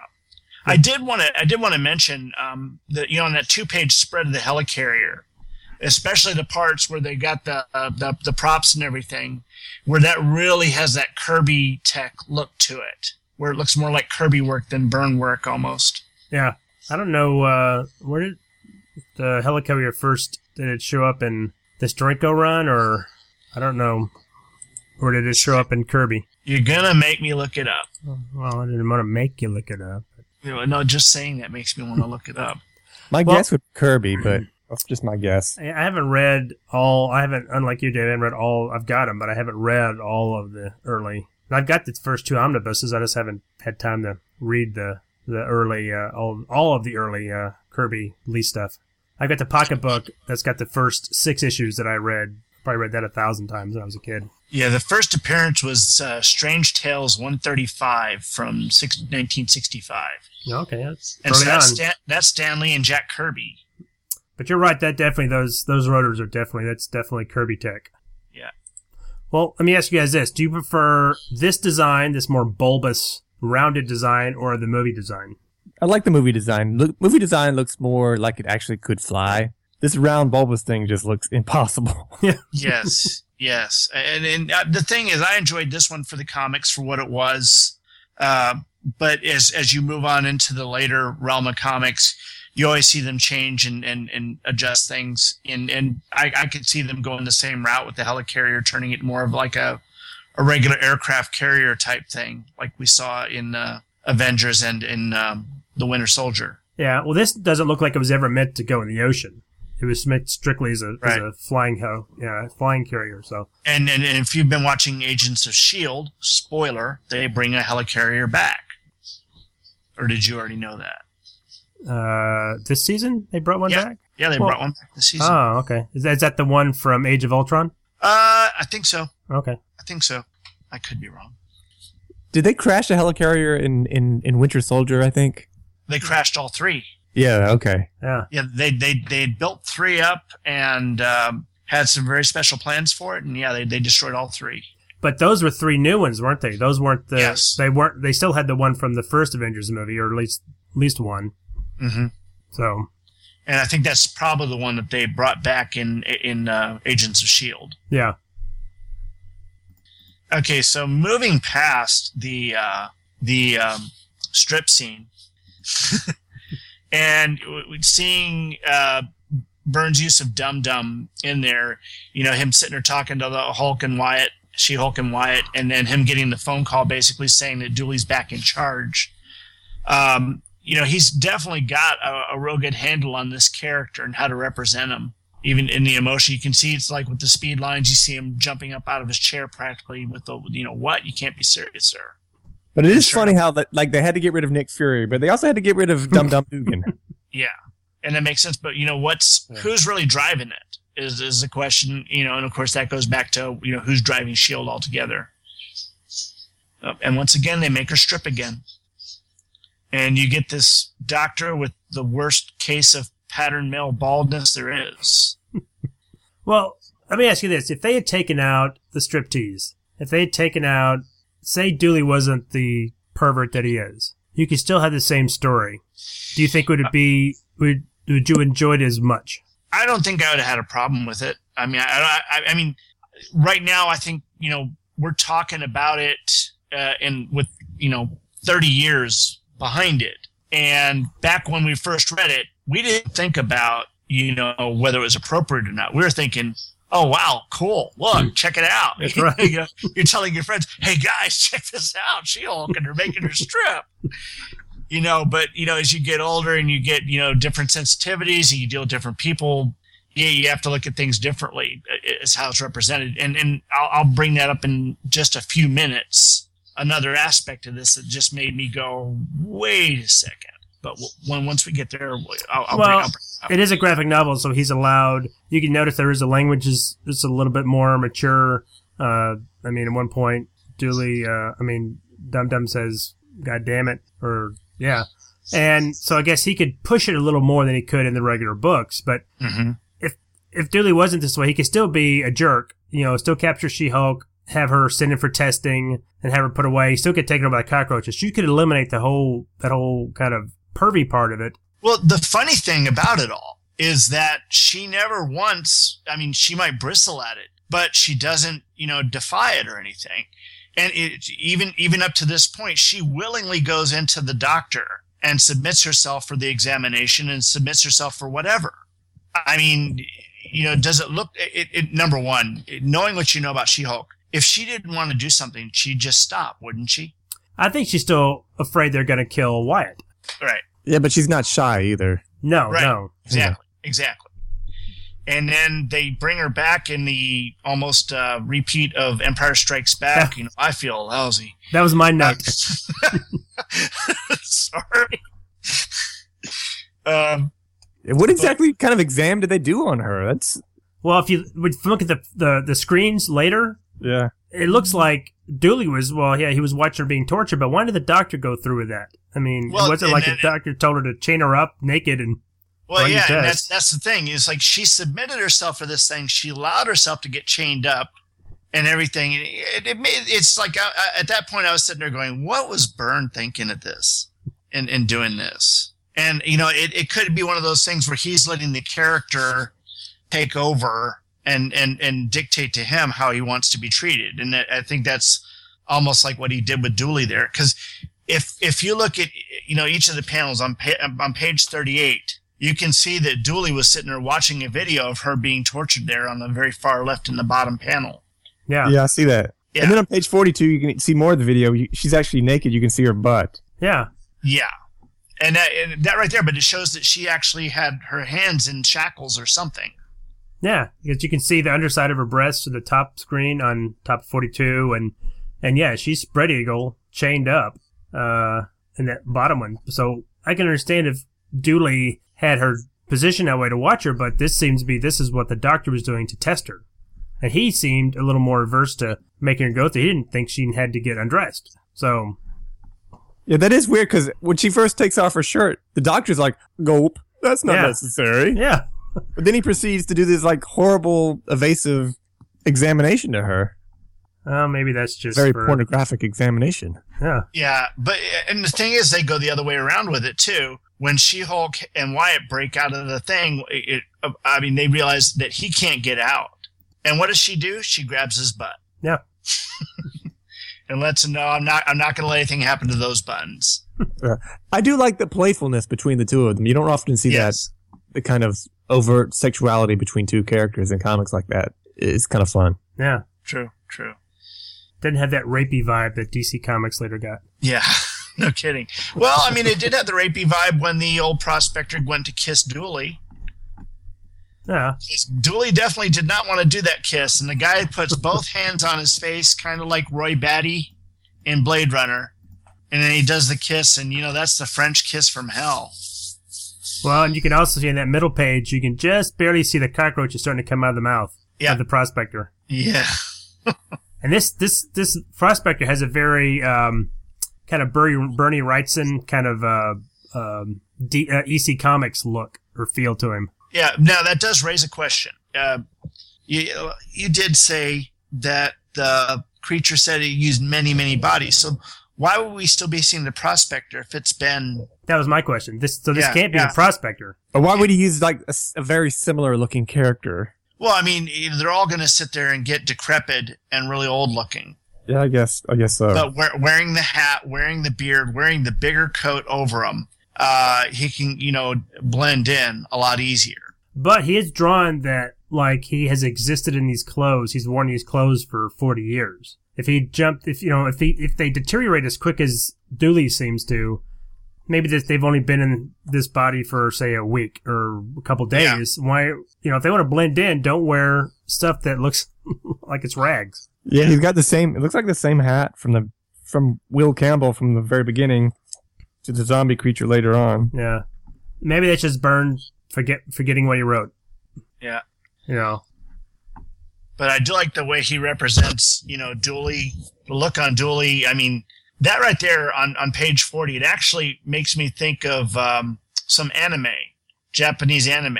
And I cannot for the life of me think of what it is. But, just the way the eyes look, the way it's shaking, I can almost hear it from some anime I saw. It reminds me of either of you ever seen Heavy Metal, the movie? Yeah. Okay. I have. The Captain Stern part, that's what looks like the guy that takes the stand. That eventually becomes the big hulking guy that chases Stern through the station. That's what I'm getting. Yeah, I see. It's the ears that does it. Yeah. Oh man! And he stumbles off away. Well, you'd think these cockroaches will learn how to control a body to walk. Yeah. Now the top of page 41. That looks like Mike Grell artwork almost. And the coloring is what helps a lot of that to make it look, it's got that very sketchy, pencil-y line to it that looks like Grell's work. Yeah. This is, the inking for this is certainly not as sharp. It's not as sharp as what he was doing in the books he was doing concurrently with this in the FF. Yeah, I don't recall seeing Kim DeMulder's work before or after. I looked that up. This is the first time she's inked him. It's a he, isn't it? Oh, it is a he. You're right. I thought it was a woman. It is a he. Yeah, it's the first time he's been inked by this person. Yeah. And then of course we get that lovely shot of her from behind, and she destroys the video that today would have netted her several $1 million for sex tapes or whatever. Well, today it would have been uploaded to the cloud service, so it's. And then she could have her own reality show on E. Yeah. Yeah. Now Keeping Up with She-Hulk. As the helicarrier is going crazy there at the bottom of page 42, is that supposed to be the outside that's all pink? I don't know. No? Well, if you look at the bottom, it looks like I don't know what that's supposed to be. I think that's a shower curtain. Yeah. That's good. Okay, I have no idea. I'm just going to move on. And then we get another whole page shot of the helicarrier. Tipping over with the half the rotors are off. And yep. Did anybody, you may be too young for this. I don't know how old you are, Dave, so I don't want to, I don't know, maybe too young for this. The donut. Do anybody get the reference to that? It's an old Dunkin' Donut commercial? Oh, yeah. What happens in the Dunkin' Donut commercial? It's this pudgy guy this gets up like it's about how Dunkin' makes their donuts fresh all the time, and he gets up and says, it's time to make the donuts, and he... Yeah, I remember that. Yeah. Time to make the donuts. Yeah. Devotes a whole page to that. The plane landing on the donut shop. Yeah. And I was wondering if Byrne was trying to make a little note with the remaining letters, just C, do, and N. But he must have missed something there. No. Well, he devotes a lot of time to the planes sliding off, and he devotes almost 2 pages to this one pilot trying to save the plane, and doesn't quite make it. And that said, I'm trying to figure out what kind of plane that is, because it's a little like an F-16, but it's not. No, it looks from the bottom. It looks like a F-15 Eagle. No, that's got two jets on the back. The F-15 and the F-14 both have double jets on the back. The F-16 smaller has a single jet on the back. And maybe it's F-16. Well, it looks like it, but not quite. I mean, there's the way the wings are and all that. I'm sorry, my father worked on the F-16, so I'm like, no, it's not. But I don't think it's actually representative of any regular plane. I think it's like an amalgam of several different types. Yeah, it's just something. Well, whatever it was, it's not anymore. Yeah. And then we get the jump scare, dead body. Yeah, now that would have been better in a movie. That would have been scary in a movie to have that. Oh, and pum, pum, pum, pum, pum. Yeah, see? It's almost like the way not the way the shells are projected, but I have expected Buddha. But okay, I got a question. If you're holding a machine gun like that that's shooting bullets, wouldn't your hand get burnt? I mean, even if you're wearing a glove, wouldn't that just get too hot? Maybe it's a special shield. Special shield gloves, yeah. Unstable molecules or Unstable whatever. molecules, yeah. Yeah, they're made out of silicone. It's like an oven mitt. Yep. I want to know is this S.H.I.E.L.D. agent's purple jumpsuit she lent her? Yeah, where does she get that? Who's going to... You got a big, tall store on the S.H.I.E.L.D. helicarrier. Yeah, and she sure does wait a long time before she zips it up all the way. Well, she zips it up when she jumps through the window, then later zip down again. Yeah. So, I mean, it zipped down. It looks like he's trying to draw on it to look like, well, it's too small for her. But I can't imagine, even in their leisure time, is it a swimsuit? I mean, it's got collars on it. What is it? Yeah, they're on page 54. It's zipped all the way up, and then suddenly, a couple panels later, you can see it zip down some. Yeah. She gotta get the cleavage in there, I guess. Yeah. In the middle of her fight with Dooley Zombie, she has to show a little more, maybe to distract Dooley. Well, it almost looks, at the top of page 54, she's coming through the window, and then you see to the far right, the panel where you see his hand come into frame. It almost looks like she's taking her, unzipping it, doesn't it? Yeah, she's taking, she's got some kind of harness on when she's coming down. If you look on the previous page, she's got some kind of harness on. Yeah. On page 53. And so as soon as she breaks through the glass, she lands, she takes off the belt, and then she's unzipping the top, I guess, to free herself so she can more effectively battle. Hey, when you're fighting cockroaches, you got to have movement. Yep. Dang. Yeah, see, it says right here, top of page 55, says, we have had many hosts since the first, the one called Campbell. So maybe they like that prospector look. Yep, that's what I'm thinking, because it's the only way to go around innocuous. Wear that big hat, have the big beard, big coat. Yep. This whole intelligent roach idea is like, I try to remember this. What is it in the Spider-Man book where the guy ate the radioactive spider and then is it the 1,000? That's the storyline where he becomes kind of a colony of intelligent spiders? I didn't read that.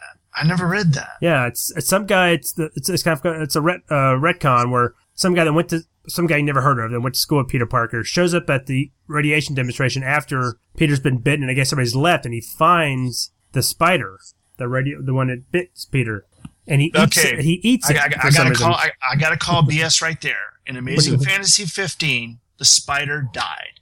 Well, yeah, it wasn't alive, but he ate it, and somehow his body was composed of, it was like a hive colony of spiders. And he comes back later to, I think he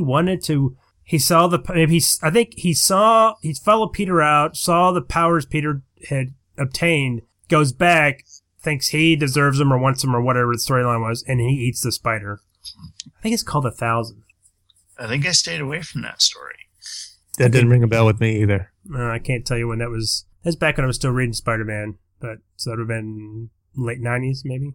But the idea of, look at Team America. I mean, the idea of, cockroaches controlling a body or not, it's not necessarily new. No.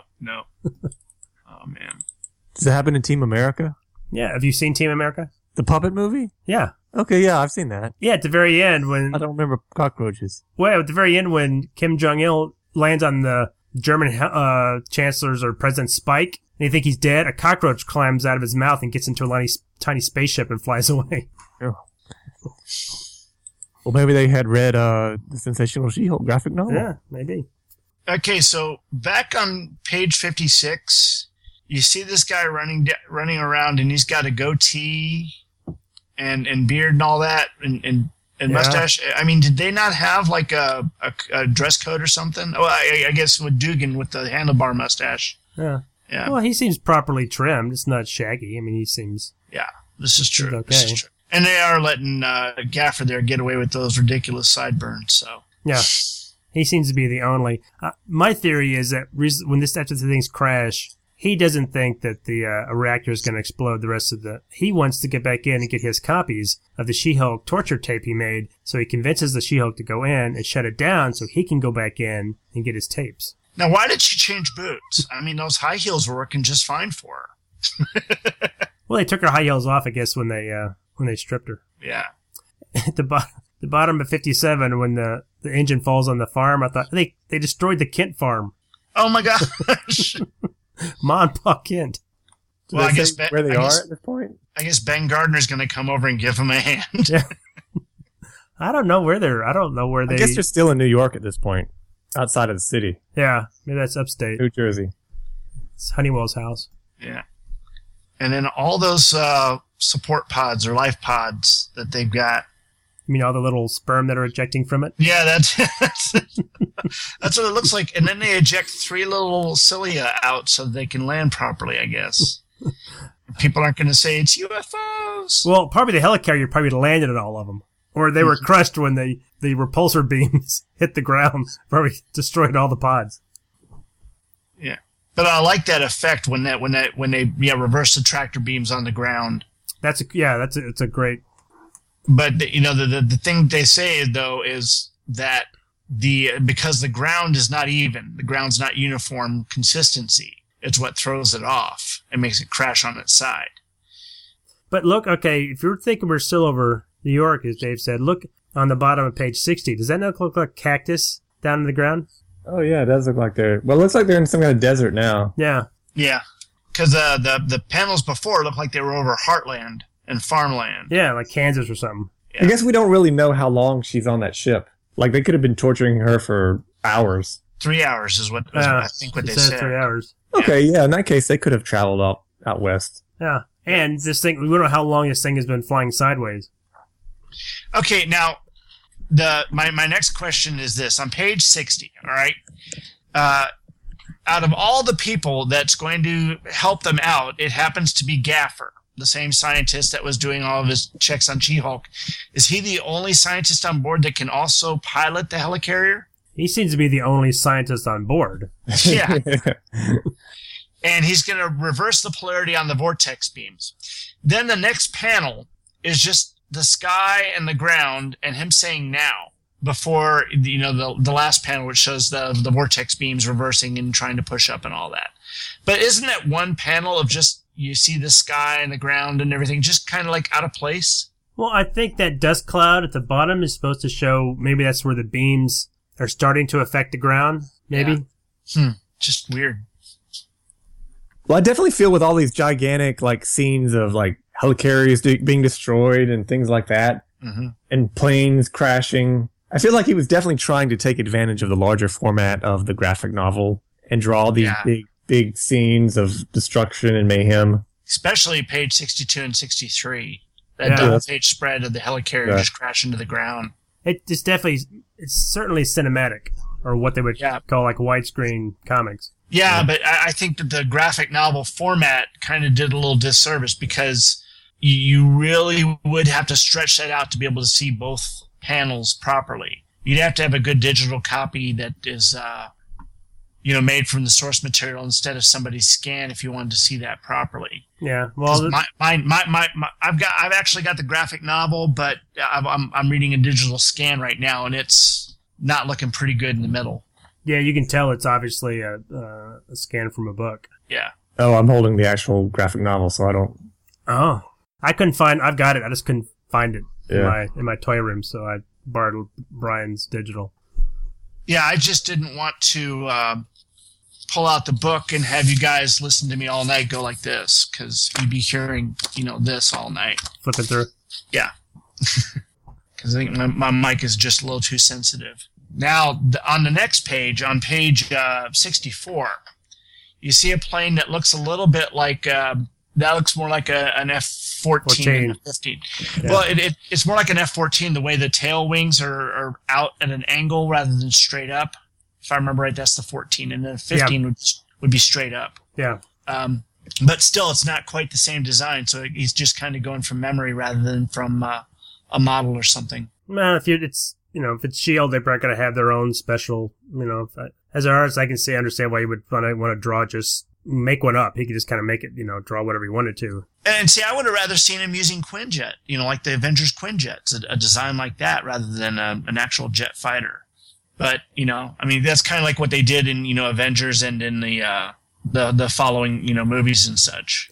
Yeah, I would think you would think with all of these planes, that'd all be some type of vertical takeoff plane that they wouldn't need to have a runway. If they started to fall, they could, right themselves. Right. But then you wouldn't have the great plane crashes. Now, you got to give Wyatt Wingfoot credit for being able to survive that kind of crash. It looks like Gaffer was on the ship too when it crashed, wasn't he? Yes, he was. Yeah. He was. And So how did he survive? he had to. He had to tell She-Hulk what was wrong with the nuclear reactor. And there's even like somebody says like there's nobody who can survive this crash. Right. And then of course an old man comes wandering out of the giant crash. Well, they look like they're the only 3 that survived. Maybe Yeah. she... Probably the only 3 people left on the ship. Yeah, maybe she... well, it's true. I forgot about the escape pods. Maybe she, cuddled them, Now, Did so kind of a Groot with them. what is that in the far background in the middle panel then? If you look behind Haffer, is that Bigfoot and a monkey? That's what it looks like. Maybe they're people coming out of the escape pods. Yeah, I mean, it could be. It could also be some wilderness beast or something. The one thing on the right, I'm not, the other one. Maybe this is where that picture from Mars comes from that people are always bringing up that shows a Bigfoot over there. I don't know. I don't know if that Bigfoot was on Mars. Oh, yeah. It was here in North Carolina. Okay. We just get chupacabras here in Texas. Yes. Now, on page 66, you can tell She-Hulk is a lot taller than that scientist guy. He almost looks like a Guardian, doesn't he? With that little whiffs of hair. If he was Yes. blue, he would be a Guardian. Yes, that's exactly what I was thinking. And I'm sorry, Wyatt's a big muscular guy and everything. And looking at the bottom of page 66, that shirt would have been stretched out a long time ago. You wouldn't be seeing that muscle definition. Well, you think it'd be in rags the way Gaffer's clothes, and they didn't survive the crash that well. Yeah. But then again, he hangs around with the Fantastic Four. It's probably unstable molecules. Unstable molecules, yeah. That's the answer to everything when it comes to clothing. Yes. That's true. And then the She-Hulk goes into the radiation. I like the effect that, I don't know if it was Byrne's idea or the colorist, to give it kind of a green, to look like it's radiation in there. It's got kind of a green glow. A nice haze, yeah. Yeah, haze, exactly. That's the word I'm looking for. And then she looks what looks like to be attacked by pinto beans. Yeah. And yeah, when she does finally come out, it looks like she's got refried beans. Refried. Well, they would be. She's got them crushed. So they're refried beans. Just put a little chorizo in it. It's delicious. Yeah. Oh, I'm sorry. We're from Texas. Everybody eats chorizo here. But that's disgusting and yet at the same time mildly erotic. Well, a woman covered in cockroaches, squished cockroaches. That's what gets you going, huh? No, not really, not at all. When you bring it up like that, now I was sitting there talking refried beans, and even that's kind of gross. But the imagery of it, it's kind of like almost like a wet woman rather than someone covered in cockroaches. Of course, when you sit there and think about gross and cockroaches, you think about that late scene in Men in Black with Will Smith and Tommy Lee Jones, where they both got cockroach crap all over them. And makes you want to take a shower. I'm going to go back to, I forgot about this. Go back to 66, bottom row of panels, middle panel.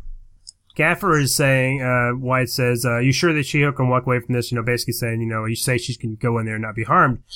And when Gaffer says, I didn't exactly say that, Injun. Hey, come on. Man.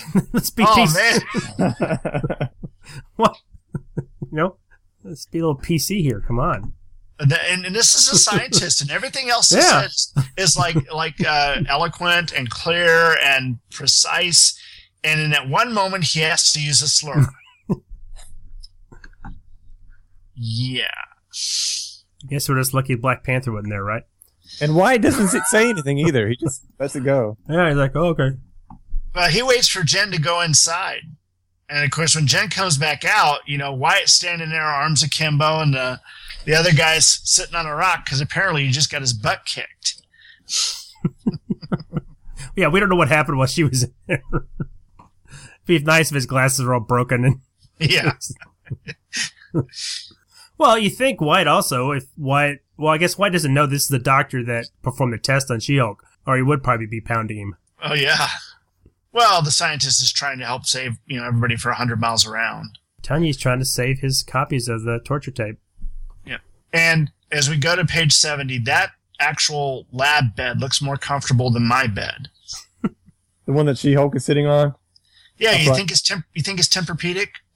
It does look comfortable. It does. It's a sleep number bed. Reed probably patented that. It's unstable molecules too. Oh, did you catch John Byrne's little signature? No. In the middle of page 70, in the middle panel, where Reed's sitting there by those control panels. If you look at the bottom control panel on the left, it's got two little panels on it. One of them's got JB on there. Oh, I can't see that.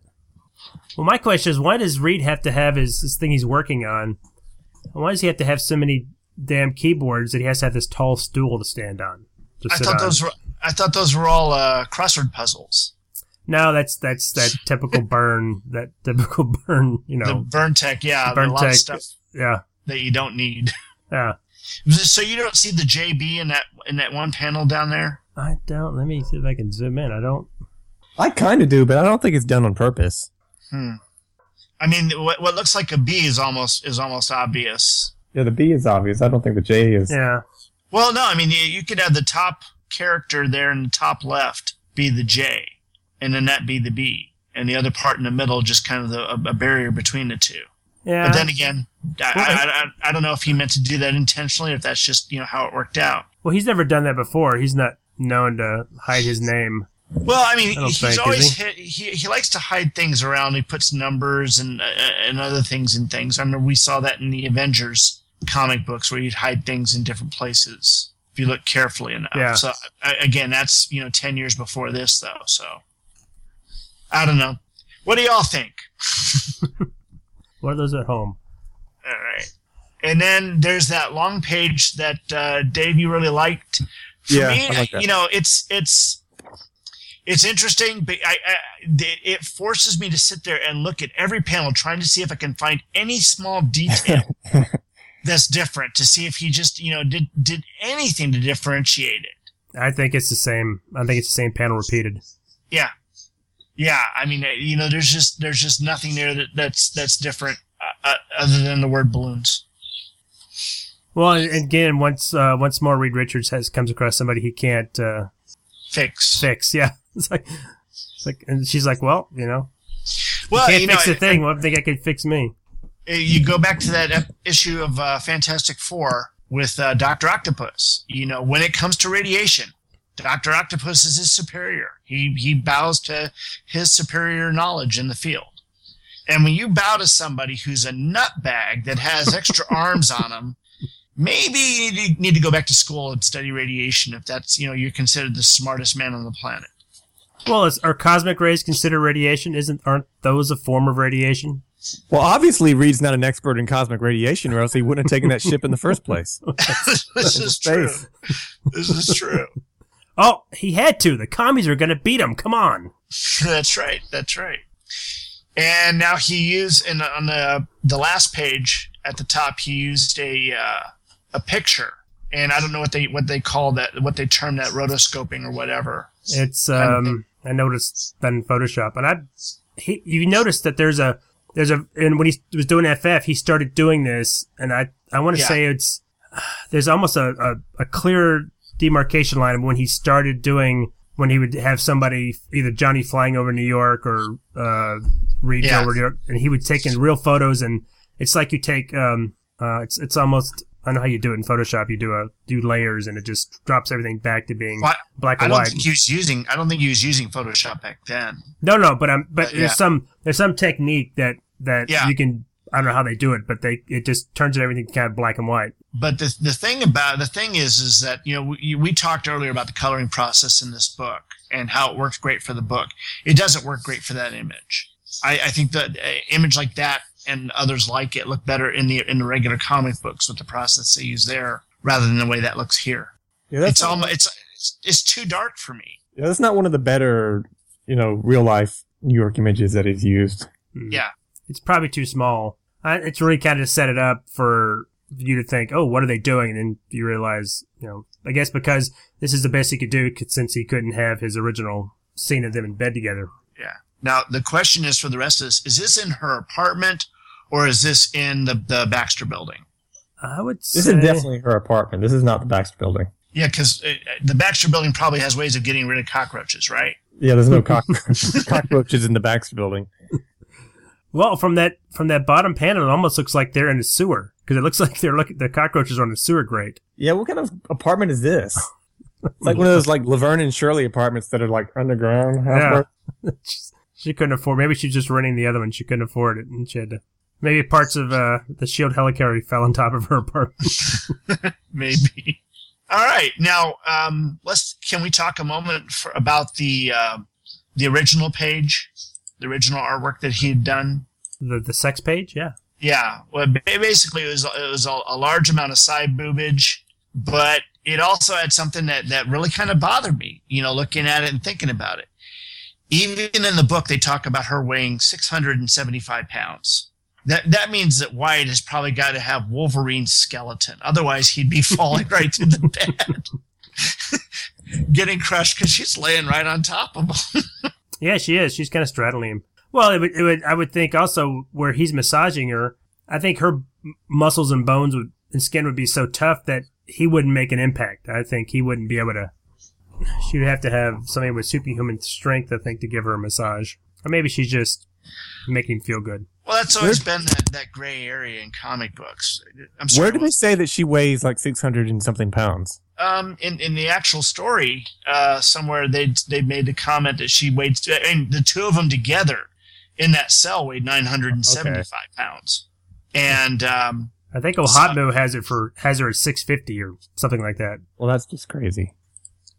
Well, she is 7 foot tall and buxom. Well, I think the Hulk's supposed to be 1,000 pounds. But yeah, you're right. That's just. Well, I think she would have a hard time sitting in normal chairs. She would, she'd be breaking chairs. She'd be breaking beds. Yes, everywhere. She'd be breaking Wyatt. Yeah, exactly. But that's my whole point here. He'd have a broken pelvis. She should be breaking Wyatt. Anyway, the end it did work fine for me. It's interesting that they did cut that out, but it makes sense why they would. Which it's compared to now, it's really tame. I mean, they'd have no problem putting it now. But this is a nice epilogue because to what Dave pointed out, it shows that they care about each other. It shows that playfulness, shows that they're comfortable with each other, and that they are a genuine couple. Yeah. All right. So, Dave, what'd you think? I enjoy this. Mm-hmm. But to me, it's not one of his better She-Hulk stories. I much prefer the series that he did, which was a lot more. There's a lot more breaking the fourth wall, a lot more silliness, a lot more crazy. Sea level supervillains. This is more like a TV show pilot where like they retool it before it becomes a series. Yeah. So it's a lot different from what he would later do with the She-Hulk. Yeah, what I think of when I first read this was I was starting to compare Byrne in the comics world to James Cameron in the movie world, and I don't know what it was that made me sit there and have that comparison in my head. But it was one of those things where he was always doing things that I thought were really, really cool with the characters and the battles and such that she got into it, except for with the cockroach cluster. Was really pretty cool. Now the cockroach thing I could have done without that completely because cockroaches just give me the willies. Well, it becomes it's more of almost a horror book at that point. Yeah. But all in all, I enjoyed it. And though I still wonder why was it necessary to take away the She-Hulk's ability to change back and forth. I felt like since he was doing a graphic novel, he felt like he should do something important to kind of merit, having this extra big story. Well, and it makes me wonder, was this planned from the get-go that he was going to do this, or did he have this change put in there because it was just going to be a graphic novel rather than a limited series? I mean, could you think about it? I don't think in the course of when she was on the FF, if she ever changed back to her human form. The only time I remember her changing back was when she was trying to get her nude photos back. Yeah, I remember that. Oh, that's right. She went in as a lawyer, didn't she? And she went in as her lawyer self. And then she changed into the She-Hulk and the creepy magazine's guy's toupee fell off. You mean the Stan Lee? Yeah, the Stan Lee character. Stan Lee doesn't have a toupee. What do you say? That's right. Real hair. And then Santa Claus later gave her the power to change back, right? Yeah. Yeah. Well, she changed back again, like when she went to the Baloneyverse with Howard the Duck. I haven't read that one, the Baloneyverse. I have not read that. Well, in between the two Byrne runs, Steve Gerber was writing the book. That's and she right. teams up with Howard the Duck for a storyline where she travels to the Baloneyverse. Oh, I've got to get those. I'm getting a lot more appreciation for the works of Steve Gerber. I think I may have to go back and read those now. Now, did Steve Gerber create Madcap? Do you know? I don't think so. That doesn't sound. I don't think so. That's. I know that was. It's not a Ditko creation, is it? I know Ditko did the artwork on him at some points. Maybe that's what I'm thinking. Yeah, because it was. I remember he showed up in a Daredevil book, and I know Ditko did the artwork there when he showed up. But yeah, I'm gonna have to look that up and see. But does Madcap go back to like a Captain America character? Maybe I'm thinking. Madcap showed up in She-Hulk. I know that. He's not. Well, he's not mad as in like Mad Captain. He's Madcap because he's He can't die. He can't die, and he's kind of insane, and he has a bubble gun. I think it shoots bubbles, and he's just to me he was Marvel's version of Ambush Bug. That's what I was gonna say, Ambush Bug. Well, he definitely does look like a Steve Ditko character. If he is, I don't know. Yeah. And so it makes sense that he would show up in the She-Hulk book where she's breaking the fourth wall. Again, I'm going to have to read those now just to see how he handles that. Yeah. Have either of you read any of the Jeff Loeb storyline with Ed McGuinness where he introduces the Red with Betty? Spoilers. It's Betsy Ross is Betty Ross Betty. is Betty Ross, not Betsy Ross. Betsy Ross is She-Hulk. More stars on the flag. That's right. Make them red now. That's right. She-Hulk demands more stars. That was a lot of fun. It was not. It came right off World War Hulk. It was Hulk. Well, I can't remember the storyline that ran through it, but it was him and Ed McGuinness, and then he kept writing it and introduced. That's when you get the Red Hulk and Red She-Hulk, and that was a pretty fun run. Well, you're bringing up a whole lot of books I never read. Get on it. No, I got no room to talk. I'm seriously, I'm embarrassed to say on a lot of my books, I'm about 12 years behind. I've got the books, but I haven't read them. Yeah, I'm in that too. You know, I still haven't read Marvel: The Lost Generation, and right now I'm working on X-Men: The Hidden Years, and I'm reading some of the later issues of that I missed. I've got those hit and miss. Those were a lot of ones I picked up. There's a ton of Byrne stuff I don't have. Just once he left Marvel and DC. Isn't it great? I mean, isn't it great? I mean, there's 40 years worth of work you can go through to sit there and tide you till he, does his next thing. And right now he seems to be very heavily happy with the work that he's doing with the Fumetti. Yeah. And he's, making, other money on the side doing the commissions. And I think that money right there is tiding him over more than anything. And if you watch, he's putting out his commissions all the time. Oh, I'm sure he'd get. I'm sure. Anytime I find one that I think is really topical or interesting, I'll sit there and throw it out on Facebook just because, I think it's cool. Yeah. Have you read? I'm sure he's got plenty of millions of dollars at this point. He must. I wonder if he must get any kind of royalties or anything off any of the characters or anything he's created. It depends. There's a constant rewriting of how those dividends work now. Yeah. And because the company's always trying to find ways to hang on to the money. And, I think the only character he's getting credit for these days is Silver Banshee. I mean, how many characters has he created that haven't been rewritten into something else? Because that's typically what other writers are doing. They're rewriting the origins of characters so they can get creator rights. Right. Or changing them, or the company's changing them slightly so that they don't have to pay a creator their royalties because it's like, well, it's not exactly, this character's not exactly what you created. Well, I mean, just answer this one question real simply. Who should be getting paid for Nightwing or Dick Grayson? I mean, if it's Dick Grayson, it should be, Bill Finger, Bob Kane. But you look at Nightwing, and is that Marv Wolfman and George Perez? Or do they get credit for him at all? Because, I mean, it was created by Bob Kane, Bill Finger, but they changed him. Yeah, I don't. And so you can sit there and get legislation changed on that real easy, one word, and all of a sudden, someone else is getting paid for it. And for whatever reason, Marv Wolfman gets a chunk of Lex Luthor whenever they represent him as Lex Luthor's super businessman, Donald Trump, the evil Donald Trump. Marv Wolfman gets paid. He hasn't really been super businessman for a long time, though, has he? I don't know. Think he is anymore. Is he back to being mad scientist? Is he in the purple jumpsuit again with the crisscross bandolier style thing? I'm pretty sure that's the version they're kind of using now, isn't it? I don't remember. Yeah. He was more the Byrne type. Yeah, the Donald Trump of supervillains. I'd be curious to know is if Byrne has been approached, maybe he's just declined, to have any cameos, especially in Days of Future Past or any of the X-Men books. No. They haven't approached him? No. Yeah, I can tell that he would not do that. Yeah, I would think he would turn it down. Yeah. Yeah, well, right now he is definitely not wanting to get into any of the sandboxes that are out there. He's not wanting to play with any of the toys the way the companies are currently running things. Yeah, he's little Alan Moore-like in that.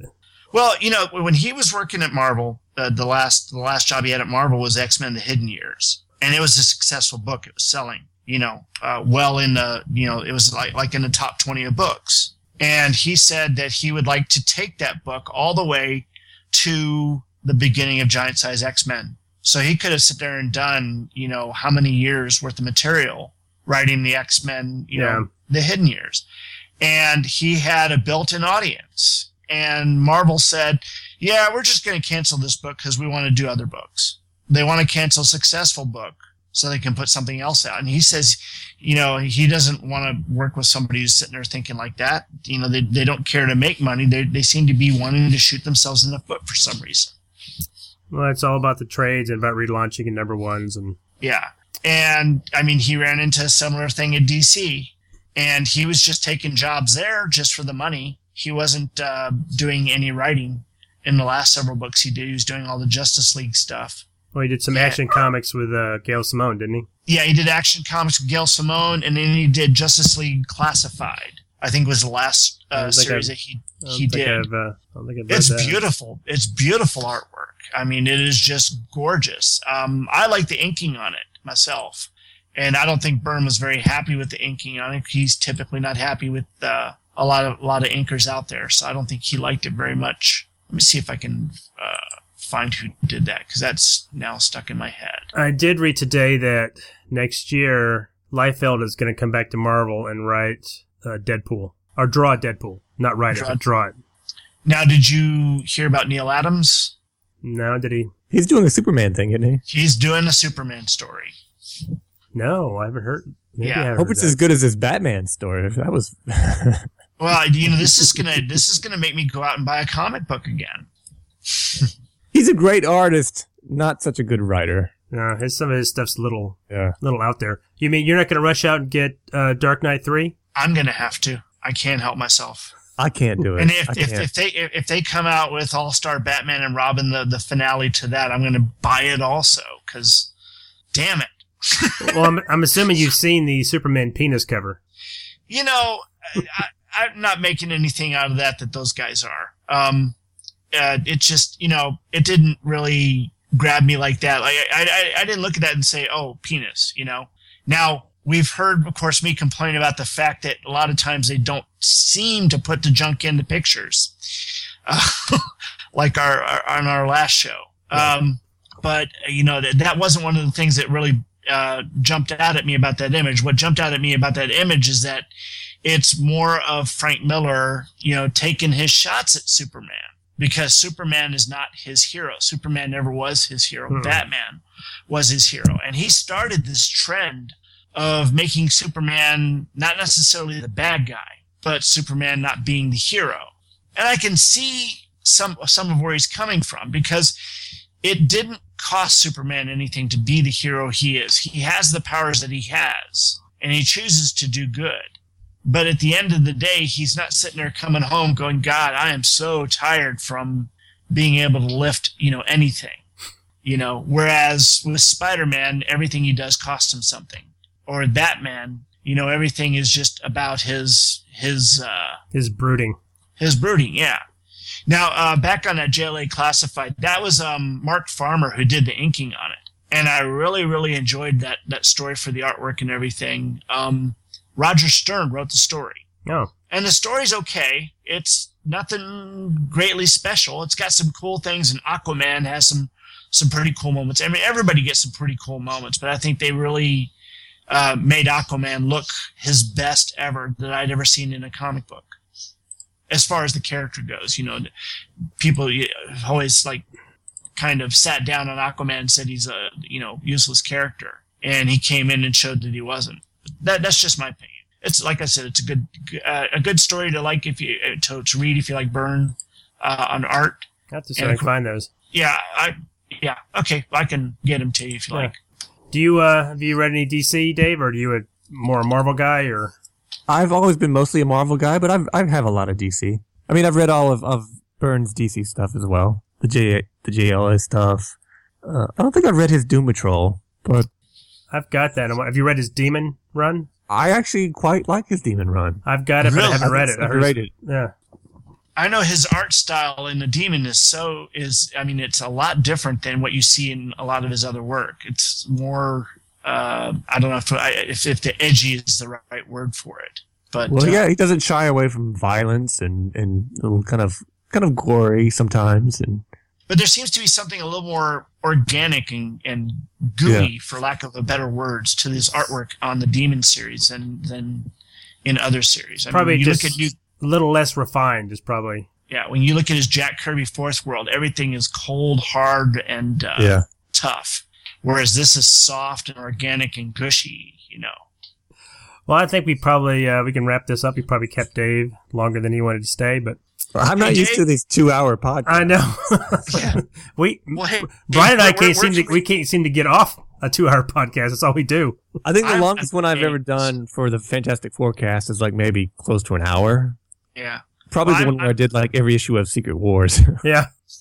I'm amazed that we went this short on a book that's 73 pages, 74 pages. Gorgeous, yeah. I mean, it's a very quick read for a 73-page book, though. Yeah. Yeah. A lot of big panels, not a lot of words. Well, I guess we can kind of wrap this up. Dave, you want to tell people where they can find you? My podcast is The Fantastic Forecast, which can be found at, iTunes or at, I don't have the thing written down in front of me, but podbean.com, you can find it where you just search for, but I highly recommend it. It's a great podcast. We can be found on Two Freaks, which they would know that if they're listening to this. We don't know what we're going to do for our next show. Brian's got some things in the works, but we're not going to give anything away. Yeah, I've got something special cooked up, I think. We did not get our Halloween episode out. We were going to do Angel series, the Buffy tie-in book, but that didn't come to pass because life got in the way. But we're still planning on getting that at one point. You got anything else, Brian? No, I think you covered everything. I think that we should just, say thank you to Dave for showing up. And Dave, if you ever show up in Texas, we don't live too far apart. We'd be glad to take you out for a beer or a jumja stick or whatever you like. I've never actually been to Texas before. Don't believe what you read in the news. We're actually very nice people. Now what part of Texas where are you guys? We're in the Metroplex, which is Dallas-Fort Worth area. Okay. Yeah. Yeah, I live in North Fort Worth, and he lives in Carrollton, which is further north and east. Dave, we'd love to have you on again. Do you ever do you want to come up? Anything else from Byrne that you into his X-Men stuff, or I know you like She-Hulk, so if you ever cover the regular series, we'll have you back on. It sounds like I've probably read more John Byrne stuff than you guys have. I don't know. I mean, as far as the early stuff goes, I think I've read just about everything up until it was when he went to DC. I read, of course, Legends. I read all of his Superman stuff, and then he went back to Marvel. And then it goes back to the death of Superman. When they killed Superman at DC is pretty much when I'd stopped picking up comics on a regular basis, and I picked up Next Man and Babe. And I finished off the Star Brand series, and I think at that point is where I kind of fell off. And I've gone back and picked up a bunch of other stuff. I've picked up the Demon. I've picked up all the other series. I just haven't read them all, and that's what's killing me. I haven't read the Jack Kirby's Fourth World yet, and I really am looking forward to the day when I get to sit down and pour through all those. Yeah, the only thing that I can think of that I haven't read is probably I know I haven't read the Doom Patrol series that he did. Mm-hmm. And that's just about all I can think of that comes to mind. Do you read his Star Trek stuff? I have. Oh, cool. Yeah, we want to cover that sometime. Well, including the Famiti stuff, which is I'm kind of getting tired of it. I mean, it was kind of neat at first. I kind of wish he would go back to drawing again. Yeah, I'm liking the stories, though. Yeah. Well, he seems like he has discovered It's like he's discovered Photoshop and he's kind of playing in that sandbox now. But yeah, I agree. I kind of like to see him come back and do some more actual pencils. But we may be doing some Star Trek stuff next year because that's the 50th anniversary. So we were thinking of doing maybe an extra podcast a month just covering his Star Trek stuff. So we could, if you want to come in, and we don't care. If you want to come in, anything you want to come on, we don't care having guests on the show. Yeah, I much prefer talking about Star Brand. I would love to do Star Brand. Yeah. Yes. Yeah. That was my first choice of doing a podcast. I want to do a Star Brand podcast. No, let me ask you, and you can edit all this out if you want to later, Tim. As far as Star Brand goes, now, how old were you when you first read it? And I'm talking even, from Shooter's beginnings. What is that? 86 probably. Yeah, that's about 86. So I would have been 16. 16. Wow. And so reading it then and reading it now, when was the last time? Have you read it recently? Read through it recently, or how were you the last time you read through it? A few years since I read that. Because I found that the thing was, when I first read it, I think I was like 18 or 19. Yeah. And it's like I read it, and there was things about the character I identified with, and a lot of things I didn't necessarily identify with. But I really enjoyed the writing back then. And I went back recently and read through all of them, and I realized how much I didn't like the character anymore. Yeah. But I also realized just how well Jim Shooter had written him, because you get this idea of the personality of this guy, and he knew the personality really, really well, all the little ticks and stuff. And then, of course, when Byrne came in and took over the book, you got a different angle, and you didn't get to see the way that character worked anymore. He was just basically given the story of the brand itself rather than the character Ken Connell. And so you got away from that. I mean, that's a pretty amazing book in what a sharp 180-degree turn that book makes from Jim Shooter to John Byrne, where John Byrne just basically blows up the book. Yeah. Yeah. Because, the thing is, that was the only book that was selling out of all of them. I think there was one other book that had kind of moderately decent sales. I don't remember if it was Night Mask or... Are you telling me Kickers Incorporated was not selling? Come on. Sorry. Maybe. My favorite was actually DP7. It's mine too. Yeah. I thought that book had a lot of premise. I really enjoyed that one. Even though now, whenever I say that name, I laugh because DP is just... There's a sexual connotation to that. It makes me giggle. I've got a coworker whose initials are DP. And, of course, when you talk with people all day long at work on instant message. And so it's like, what do you think, DP? And I laugh every time. Anyway, but yeah, no, that's definitely, I'd like to go through that, because I think that's one of those things when you're sitting there talking about Byrne's work, writing and art, and then the Tom Palmer work on the art really made it very unconventional compared to most of Byrne's other work. Yeah. Well, Tom Palmer is one of my favorite inkers, even though he does kind of overpower the penciler. Mm-hmm. I just, I love everything he does. It always looks great. Yes. He also did the X-Men Hidden Years as well. Yes. Yeah, and I think that looks fantastic as well. Yeah, I'm really, like I said, I really enjoy it. I'm going through it all right now, so it's rather pretty cool. All right, guys. Well, I'm going to have to drop off here soon, or my blood sugar is going to tank. Oh, that's right. I think it's time to wrap this up. Yeah, it's 10:30 almost, and I need to have dinner. Yeah, Dave's ahead of us, so. Oh yeah. Well, thanks, Dave, for coming on. You're welcome anytime you want to come back. All right, thank you.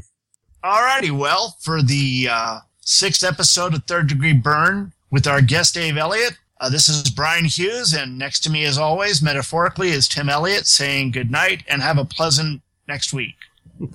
Happy Thanksgiving to everybody. Oh, yes. Happy Thanksgiving. That's right. Buy off of Amazon. Use the link on twotruefreaks.com. We get a cut. Well, we don't get a cut. We don't get a cut, but the show, the network does. It keeps the lights on. It keeps the lights on. Keeps us warm. Thank you. Say good night, Gracie. Good night. Good night, both of you. Well, Dr. Banner, are you represented by counsel or not? I can't imagine where she is, Your Honor. I mean... Jennifer Walters for the defense, Your Honor. But you can call me the She-Hulk. Please take your seat, Ms. Hulk. She-Walters. Ms. Walters. Where were you? Sorting through the latest findings. Well, she's all you'd ever want. She's the kind I'd like to flaunt and take to dinner. but she always knows her place. She's got style, she's got grace, she's a winner. She's a lady. Whoa, whoa, whoa, she's a lady. Talking about that little lady. And the lady is mine. But she's never in the way. Always something nice to say. What a blessing.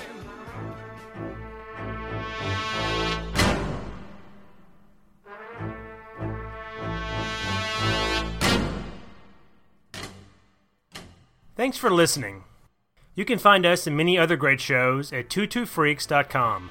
That's TWOTRUEFREAKS.com. Third Degree Byrne is spelled with the number 3, RDDEGREE and is part of the Two Two Freaks network of shows. Follow us on Facebook and Twitter. Just look for Third Degree Byrne, spelled with the number 3, and Byrne spelled BYRNE. Compliments, complaints, and recipes can be sent to gottagetburned@gmail.com. That's GOTTAGETBYRNED@gmail.com. Drop us a line and tell us how we're doing. If you're interested in any of the books we cover in the show, just head over to twotwofreaks.com and use the Amazon link to shop. This doesn't cost any extra, but it really helps support the shows. Till next time, this has been Third Degree Byrne. All right, I'll be mayor.